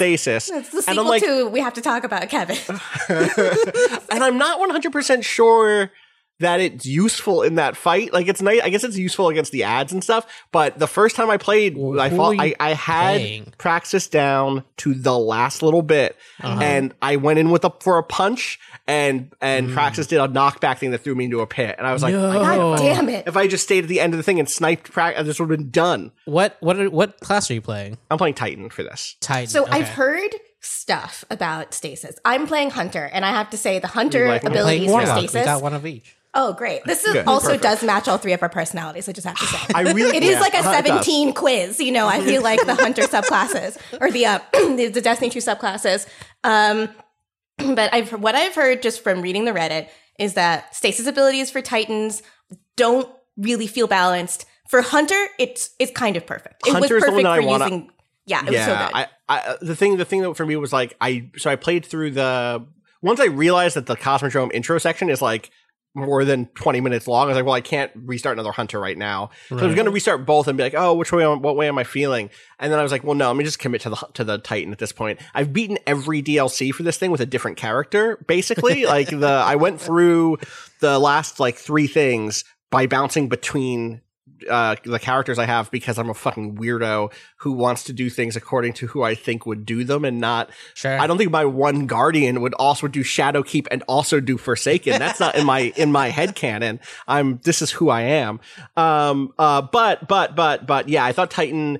I'm not really. Hunter has the coolest abilities for me, like my personal aesthetic for the new stasis stuff. You have what? You got like weird. You got ice shurikens. Ice shurikens, which is sick. Yeah. And they can one hit kill low level enemies, and it slows the bigger ones, which is very useful when you're surrounded by ads. And your ult creates like a tornado, like an ice tornado or something. Yeah, also, it's one like ice pick that freezes enemies, and then an ice tornado to follow up that does damage on unfrozen enemies and shatters the frozen ones. And then Warlock has a staff. Yeah. If there wasn't a staff, I think I would continue my Warlock. I really would. I totally understand aesthetically. I think it's kind of the goofiest of them, but I think the actual powers feel so fucking good to me because your melee power is you just throw that bolt and you can freeze anyone, or like it's got an AoE. You can freeze a couple of enemies in place. And then during the actual super, you're shooting like a group of those 3 of those and freezing things, and then your right click is this kind of AoE blast around you that shatters anything in the AoE. So like you just freeze a bunch of people, then sit in the middle and like right click, and they boom, everything's gone. It's fucking sick. To the point now, in the expansion's been out long enough that. I'm playing, public events on Europa and people are using stasis, and like that Warlock super is so good for stuff like Spire integration where you just have to do like waves and waves of enemies. That makes perfect sense. You'll be like swarmed on all sides and then everyone's frozen. And it's just, you can everyone's fucking, yeah. And the great thing, my Warlock does not look like the type of motherfucker who would have a staff. It's just true. Right. He doesn't have that age. He doesn't have it. You know what I mean? Now, if I re-roll a Warlock and make a different character, then I can conceive of this. Honestly, they so badly need to let you just spend $3 to let me recreate my characters visually because I know that and I suspect they might do that in the coming seasons, the coming year, because they did roll out not new faces, but there's a new face system internally to the game. You don't have more choices. I was really hopeful. I was like, I really hope that there is more black hair in this game. There is not more black hair in this game, but they've said they want to add more diverse stuff, blah, blah, blah. We'll fucking see. I would like that very much because what's there now, I just don't like how most of my characters look. It's frustrating. Anyway, the Titan stuff, just to complete the loop here, is their melee is like this punch, this punch where their fist gets covered in ice and it like hurls them forward. So it's like a distance closer. And I think it freezes the enemy if it hits them. And then their AoE or their super is like an AoE ground pound that sends out these arcs of ice that freeze things, and then shatter them. And likewise, you can like do that punch over and over. And that stuff is fine. The Titan stuff that I tend to like is the more like, commander, like support class, like support Titan is kind of where I like to play Titan. And this just, it kind of is that in the sense that you're doing AoE ad clearing type stuff, but you're not doing I guess this thing is like, I don't know. Are either of you far enough in to look at the aspects, which is the other big like mechanical promise of this game? I'm about to get my first one, and I'm like, okay.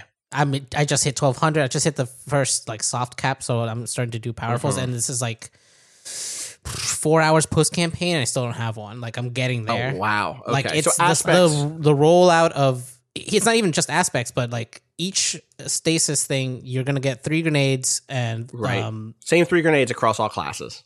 Yeah, I haven't. I'm almost to unlocking the first option of grenades and also the first aspect, which is this kind of essentially a perk node that you can consider like a thing that changes the way that the class plays. But I haven't seen it yet, so I don't actually know how aspects are supposed to be the biggest one, and then there's fragments. Fragments, right? Yeah. You see, they also updated Ghosts so that you can now add mods to Ghosts. Also, they seem to be going in this direction where they want to make everything as modular as possible to serve as many different playstyles as possible, which I think is good. But, I know that, like, immediately, this is, like, Destiny fans are going to hate me for this, but y'all are just exactly the same as the Sims fandom. Like, every time anything new gets announced, you hate it profusely, and then you all kind of learn to live with it after a while.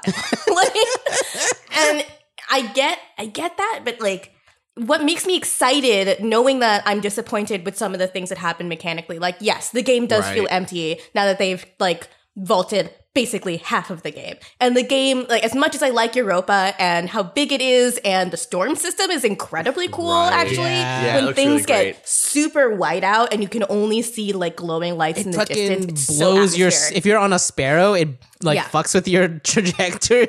It's it's really good. It's really good. It feels very good. It feels very organic. I love that it's kind of unannounced and you kind of have to just watch the winds. Like, that feels very much, puts me in character as my guardian. It feels very good. But hearing you say that post-campaign, you are still working your way towards aspects. There's still stuff to see, stuff to unlock, stuff to change up how I play this game. That makes me excited. And that makes me feel like there is substantial enough content for me to, like, really chew on after I finish whatever the hell's happening with the Exo Stranger and whatever. Right. Go ahead. To expound on that really quickly, the great thing about it too is that it continues these storylines, and it's not just like quests and then you get a thing. These, like, even after the main campaign, all of these quests are still tied to, like, you're talking to the Exo Stranger, you're getting more dialogue out of her, like, you're getting more explanation for these things. And it's so good. Like, this is a thing they started doing very, very intensely in Shadowkeep, where after the campaign was ended, you had this series of quests that you would come back and do weekly that would give you new story bits, more of Eris's backstory and how she related to all of the fire team that she had lost. I wrote a piece on it way back when that was coming out about how it was a surprisingly, like, touching look at grief, and it was a thing that I had hoped Destiny would continue doing. And in this, they definitely have. Even after, like, I finished the campaign day one because I took the fucking day off and was in there as soon as I fucking could, and I played until, like, fucking midnight.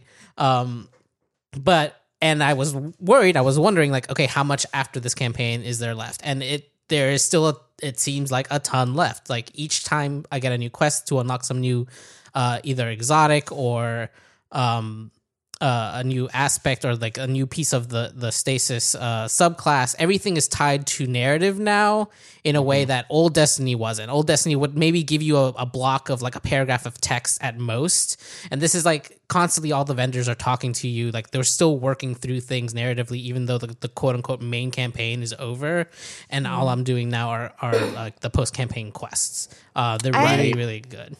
I have a theory about why the narrative stuff is suddenly hitting so well. And I realized when I was thinking about this that it's basically comic books now. Like, there's enough Destiny lore, there's enough stuff to fuck with that you can have like a massive crossover event in the form of an expansion that undoes some of the things you know and adds new information. You know, like it's 100%.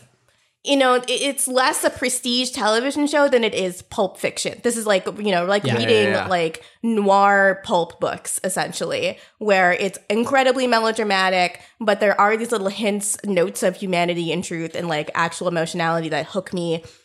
Like, in the lore book I was reading, it ends up being The Dark Future, which is about the Exo Stranger. It ends up being about the Exo Stranger and her sister, like, about the deep abiding love between the two of them and their relationship. And, like, that adds so much to that character that was really, like, in the first Destiny, literally a cipher, just nothing to her. Yep. Just wait. Just wait. That shit gets that you. I'm excited. I'm gonna play. It's so good. God, you like really that's the thing. That's the thing about if you're playing Destiny for the first time and this is your introduction, it might be a little overwhelming. But yeah, I don't know that most of that will hit without having gone into the lore, the deep dive lore stuff, or having those relationships already. Right. Well, I think some of it does. Like, some of it you see them because they're re-explaining, like, the Exo Stranger, I think, ends up explaining, like, her situation enough that I think you should start to see her as a character, and, like, the situation with her and her sister, like, gets played out as this like, I believe on the Exo Stranger. I think, like, seeing Eris Morn and the Drifter that stuff feels like so just built on what you already know of them. Or Varric's also. Like, I think Varric's story is good, but I know Varric's story coming into this from having read it already and having met Varric's in Destiny 1 and having met, I don't know, Gita, you did not meet him in Destiny 1, but like you know enough about like what his deal is at this point. And I think he's well written. I think he's like a good middleman for missions and stuff, and he's funny and blah, blah, blah. But like to understand his rise and fall and rise, it requires some of that buy-in. Yeah. And I say this to contrast it with something like Forsaken, which did not need that buy-in because it's such a simple story where it had, you get Uldren's motivation even if you don't really understand what his fucking deal is. What's up with Mara Sov? You get that Cayde 6 was important and is killed at the beginning of that, even if you don't have any fondness for Cayde 6. In fact, if you know Cayde 6 less, you might even, I don't know. People are on different parts of the Cayde 6 spectrum. I was ready to see that motherfucker go because that's who I am. But especially after that opening fucking mission. Yeah. Anyway. That's not to take away from this stuff, but I do think it really rewards like a big comic book crossover event. It really rewards people who can look on the pans and be like, yo, this is referencing issue 32 when da-da-da-da-da-da. Right? And that feels good. It does feel good. To me, it feels like the stuff with the Exo Stranger and her sister, you experience materially because you're going to these locations that have material significance to both of those characters. Yeah. The other stuff, that does feel more comic booky. It feels like fan service, and I respect and get that, but I'm more proud of them for the stuff with the Exo Stranger. Put it in the fucking game. Yeah, totally. Yeah, like they figured it out. They figured out how to not have all their lore be on websites. Yeah, I do want to go back really quick to the aspects and fragment stuff to explain to the audience why that's exciting. So you now have with these new stasis classes, you have aspect slots, which themselves all have fragment slots. I believe that's correct, Kato. Tell me if I'm wrong. No, I think those are two different things. They're two different things. Aspect slots, and then fragments are. I don't think they have anything to do with the aspects as far as I can tell. The thing I'm looking at straight up says that this aspect has 3 fragment slots. So oh, really? Oh, okay. It sets up how many slots you have. Right. But the bottom ones are it's just about I got you. Those aren't connected. I got you. No, for instance, here's an example of why these are interesting. The Shadebinder, which is the Warlock one that has a staff and can freeze enemies, with big AoE stuff, has one that says shattering a frozen target spawns seekers that track and freeze other nearby targets. And then this fragment that's equipped on this one is slow from your abilities lasts longer. For those abilities that linger, their duration will also increase and has a plus 10 strength. This is the sort of like customization that has not been in this game since Destiny 1. And even in some degree, I would say that this goes beyond some of the Destiny 1 stuff in terms of there being even more abilities and stuff. Here for Gita, here is a Revenant stasis aspect that says activate while midair to quickly descend and shatter nearby targets on impact. Right? That's a new verb for you to play with. And it's not just picked from as far as the way that this looks is that it is not just a menu with 3 options, which is the way the Destiny 2 class customization has happened. It's their items that you can find and equip, which means that they could add more. Yeah, they've specifically said that it is not. It is totally modular. It is not like the nodes that they set up with the light subclasses where you just had 3 options of like which tree you wanted. But within those trees, the perks in there are locked. Which I like narratively a lot. The darkness doesn't limit you like that, guys. Right. Pick your own shit, right? Like find your own path forward. God. I mean, mechanically, I always felt like the 3 options I got for subclasses, there was always one thing I didn't like about them. And this solves that problem so perfectly. Like, I play as a solar subclass hunter, but I play as a subclass that doesn't have golden gun because I high-key don't like golden gun. I like so you like the knife. You're the knife one. Yeah, I'm Way of 1,000 Cuts. But I would be Way of the Sharpshooter though if it didn't have golden gun. Right. If you could tag that out to something else or something like that. Yeah, that'd be cool. And I hope that we get. I mean, I don't think we'll get. I'm not sure if we'll get reworks of those things or if we're just going to get additional. I would guess darkness things. Have you seen how it's set up on the character screen? No, I haven't. Basically, when you get stasis, this is post campaign because you get spoilers. I guess you get stasis at the end of the campaign. Stuff. Yeah. basically, you know where you can choose your subclass in the upper left side of the character screen. There's just a button to swap between light subclasses and dark subclasses. So do you think there'll be two other darkness subclasses for the next two big expansions then? Yeah, that would make sense. Either that or, I mean, probably, I would, the expansions make sense. This year, that would be huge. The next... If they did it like in 3 months, yeah. Yeah. Oh, sorry. The next expansion is all about fucking darkness again with the Hive. Right. God, sorry, but go ahead. Witch Queen, sorry. yeah. No, I was going to say, I mean, that's the next 3 expansions are all darkness shit, right? So that's the next 2 years of this game. It's now next year and the year after. That's a lot. I don't know, 2.5 years. We'll see how long the tail is on that last one, but like presumably it's going for the next few years going to be about this stuff. And my guess is it's 1 per expansion, because I think the idea of them rolling out more than 1 per year would be cool as hell, but shocking. Yeah, right. Especially given the way that they've kind of made this subclass editable, like modular, and also how different stasis is from any other mechanics in the game so far. Like, just having a crowd control, like literal crowd control that freezes things and has that extra damage when you shatter. Like, here's the really great thing about stasis for me right now that I'm really excited to try out is that when you're doing your super solo, for example, the cadence is supposed to be you freeze something, then you shatter it, because shattering things gives you extra does extra damage and does add damage in an AoE. If you have just two people running stasis subclasses, suddenly my warlock becomes, I'm gonna freeze you there, Titan, then continue to punch, and you can throw out a ton of damage. Right, because you're shattering everything that you're freezing. Yeah, totally. Faster than I could do it on my own. Like, there's a little bit of a cooldown in between the actions. So this is like a aspect to Shadebinder that has to Shatter Dive, whatever the one where the shattered enemies will seek and freeze other enemies, and then you just get an endless chain of damage. Totally. It's absolutely this thing where it plays with cooperation in a way that I don't think the other subclasses have quite this way, where you're doing actions in tandem, where cooperation for the other subclasses, like Commander, for example, where you hold up a big shield for your team. Yeah. It's more you're doing this one action and everybody else is shooting. This is like we're both using abilities in tandem together to get more damage. And that's a very interesting and new way to play with the verbs in Destiny. And I hope that continues to be built. Yeah. This is what I'm saying is I feel like if this is the direction they're going for, the next subclasses are gonna probably take time to develop and make sure they don't fucking break the game, because it's they're adding more complexity to the way you kind of to use abilities. And I think this wouldn't actually be possible for the game if they didn't narratively figure out what the difference between the light and the darkness is. Right. Like, we still don't know a ton about the light. We don't know a ton about the Traveler. It's more active in the game than it has ever been before, but it's still a silent orb. It's just a big egg. It's just a big egg in the sky. It's a big egg, but the darkness speaks to you. Actually, Kato, I wanted to ask, has this happened to you? I've been playing with the stasis empowered parts of the expansion, where sometimes your screen will just say "ready for salvation." What? What? That happened to me while I was playing, and I was like, "What's happening?"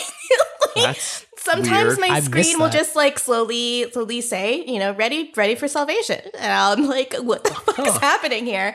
Anyway, that's just a new touch that I hope was not me being very sleepy. Mm-hmm. Yeah. Like, you couldn't have the concept of the darkness giving you more options in its powers, or darkness from your powers that come from the darkness being this thing that you can use in tandem, more collaboratively. If we didn't know that the darkness is quote unquote evil, is just a different approach to the concept of existence than the light. That is their divide. That stuff is all very cool. Yeah. Reading about the conversation between what is the name of that book? I forget the name of the book, but it's the story of the gardener and the winnower. The gardener and the winnower, right. Yeah. And the ways in which that's like, the ways in which we got to where we got, being a conversation between the light and the darkness about simulating different ways of life, seeing that they all basically ended up with, well, I guess fans theorize as the Vex, that like no matter what we do, the Vex win at the end. And then the gardener, who is the traveler, or who's the light, being like, no, you know what? I have a way of changing this. I'm going to get involved myself. And then the Darkness would be like, all right, word, me too then, I guess.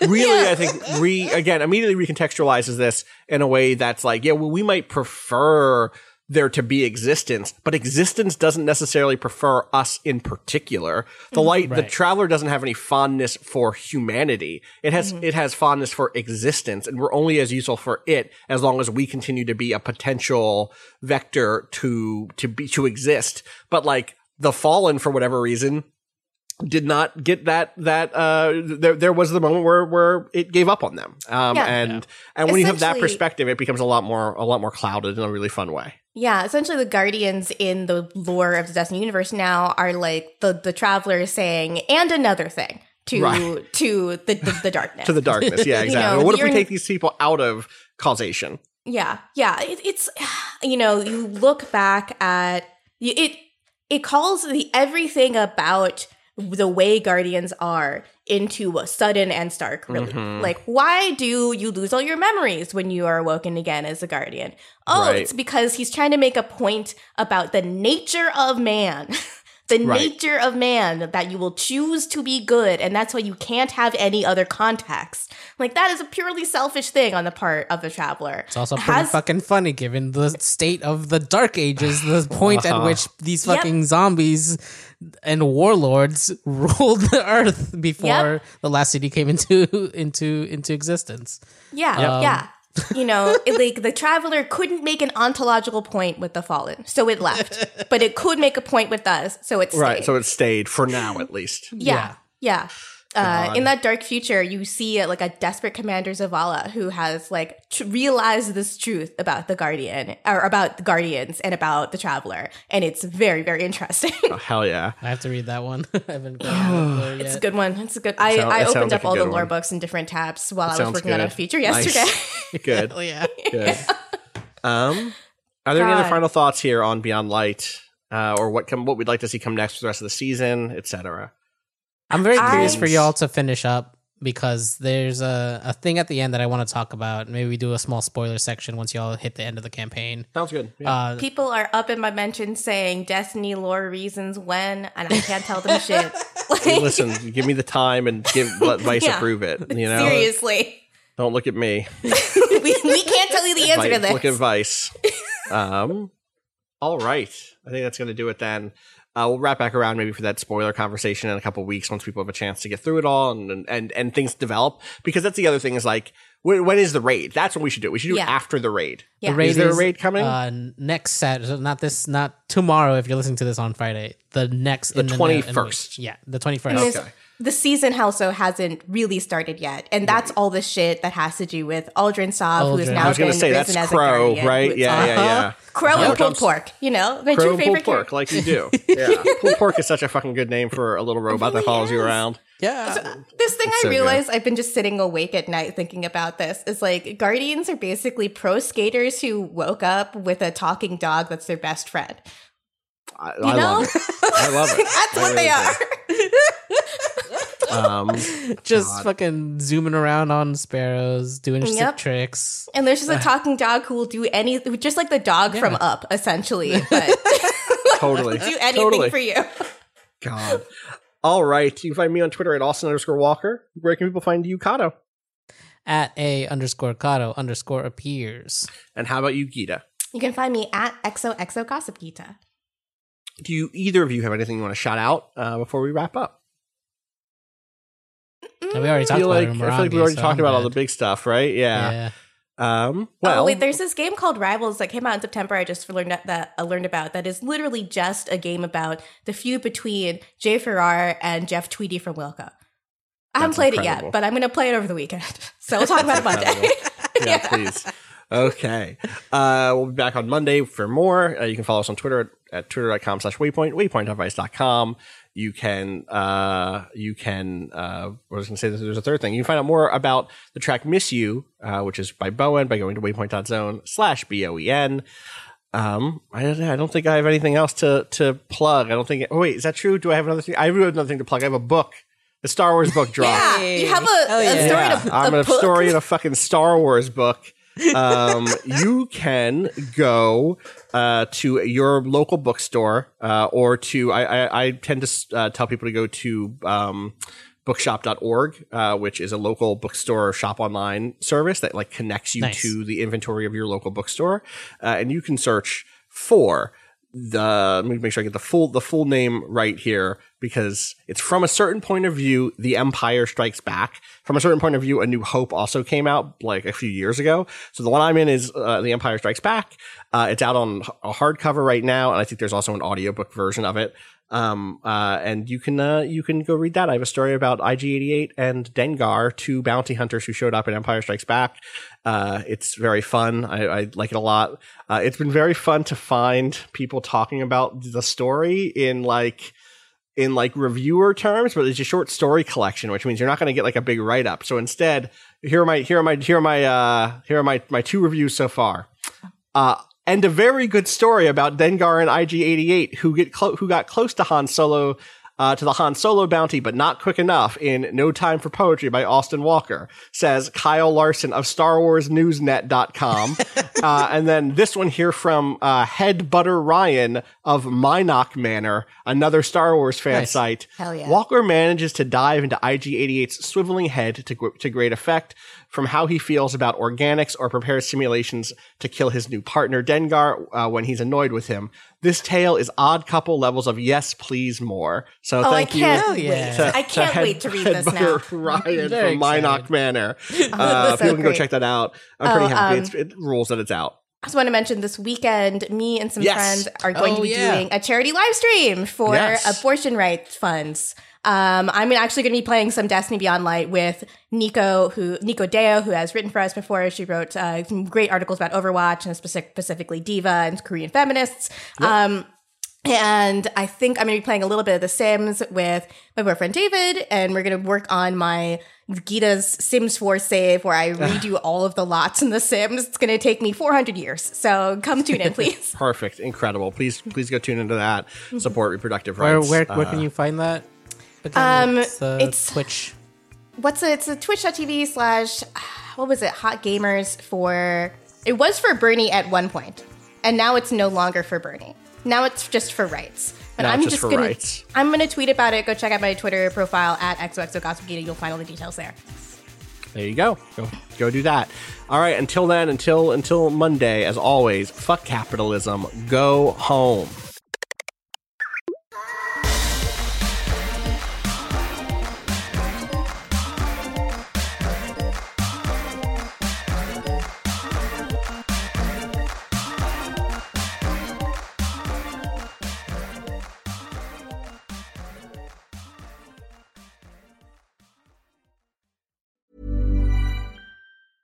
When it comes to your finances, you think you've done it all. You've saved, you've researched, and you've invested all that you can. Now it's time to take those investments to the next level by using the brand behind every great investor, Yahoo Finance. As America's #1 finance destination, Yahoo Finance has everything you need, whether you're a seasoned trader or just dipping your toes into the market. Join the millions of investors who trust Yahoo Finance to guide them on their financial journey. For comprehensive financial news and analysis, visit yahoofinance.com. The #1 financial destination, yahoofinance.com.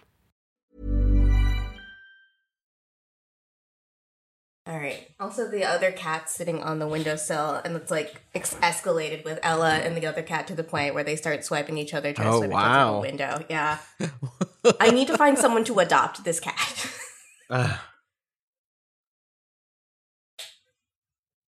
She's very friendly. I picked her up and held her in my arms. She'll go straight in a carrier. You know, she needs help. She needs love that I can't provide her because my other cat will try to kill her. It's just a stray, or she's just a stray. Just hanging out. She, clearly is a baby and has had people feed her before, so she totally trusts humans. Yeah. But I heard last night some cats getting into a fight somewhere in the lot of apartments, that are all connected in the back. Yeah. There's 5 or 6 stray cats. I need some I need actually a stray cat rescue to just give me some traps and just come to my backyard. All right. Do I need a clap? Yeah, we need to do a clap. All right, let me get time.is. I was just brushing up on Destiny lore in case. Perfect. Gia, quick, tap the mic you're supposed to be using. Okay, that's the right one. Is it? Okay. Why does it sound I weird? checked on Audacity settings too. Did it get turned around? Yeah, it got slightly turned around. Yeah, there we go. Yeah, in the setting itself. There we go. No worries. That's it. Yeah. I checked the Audacity recording. Dude, I was sourcing from the correct mic. Cool. All right. Perfect. I was like, it sounded odd. It sounded more roomy, and I was like, oh, that's why it's pointing towards the wall. Pointing to the room. You want to do 5 seconds after? Sure. All right.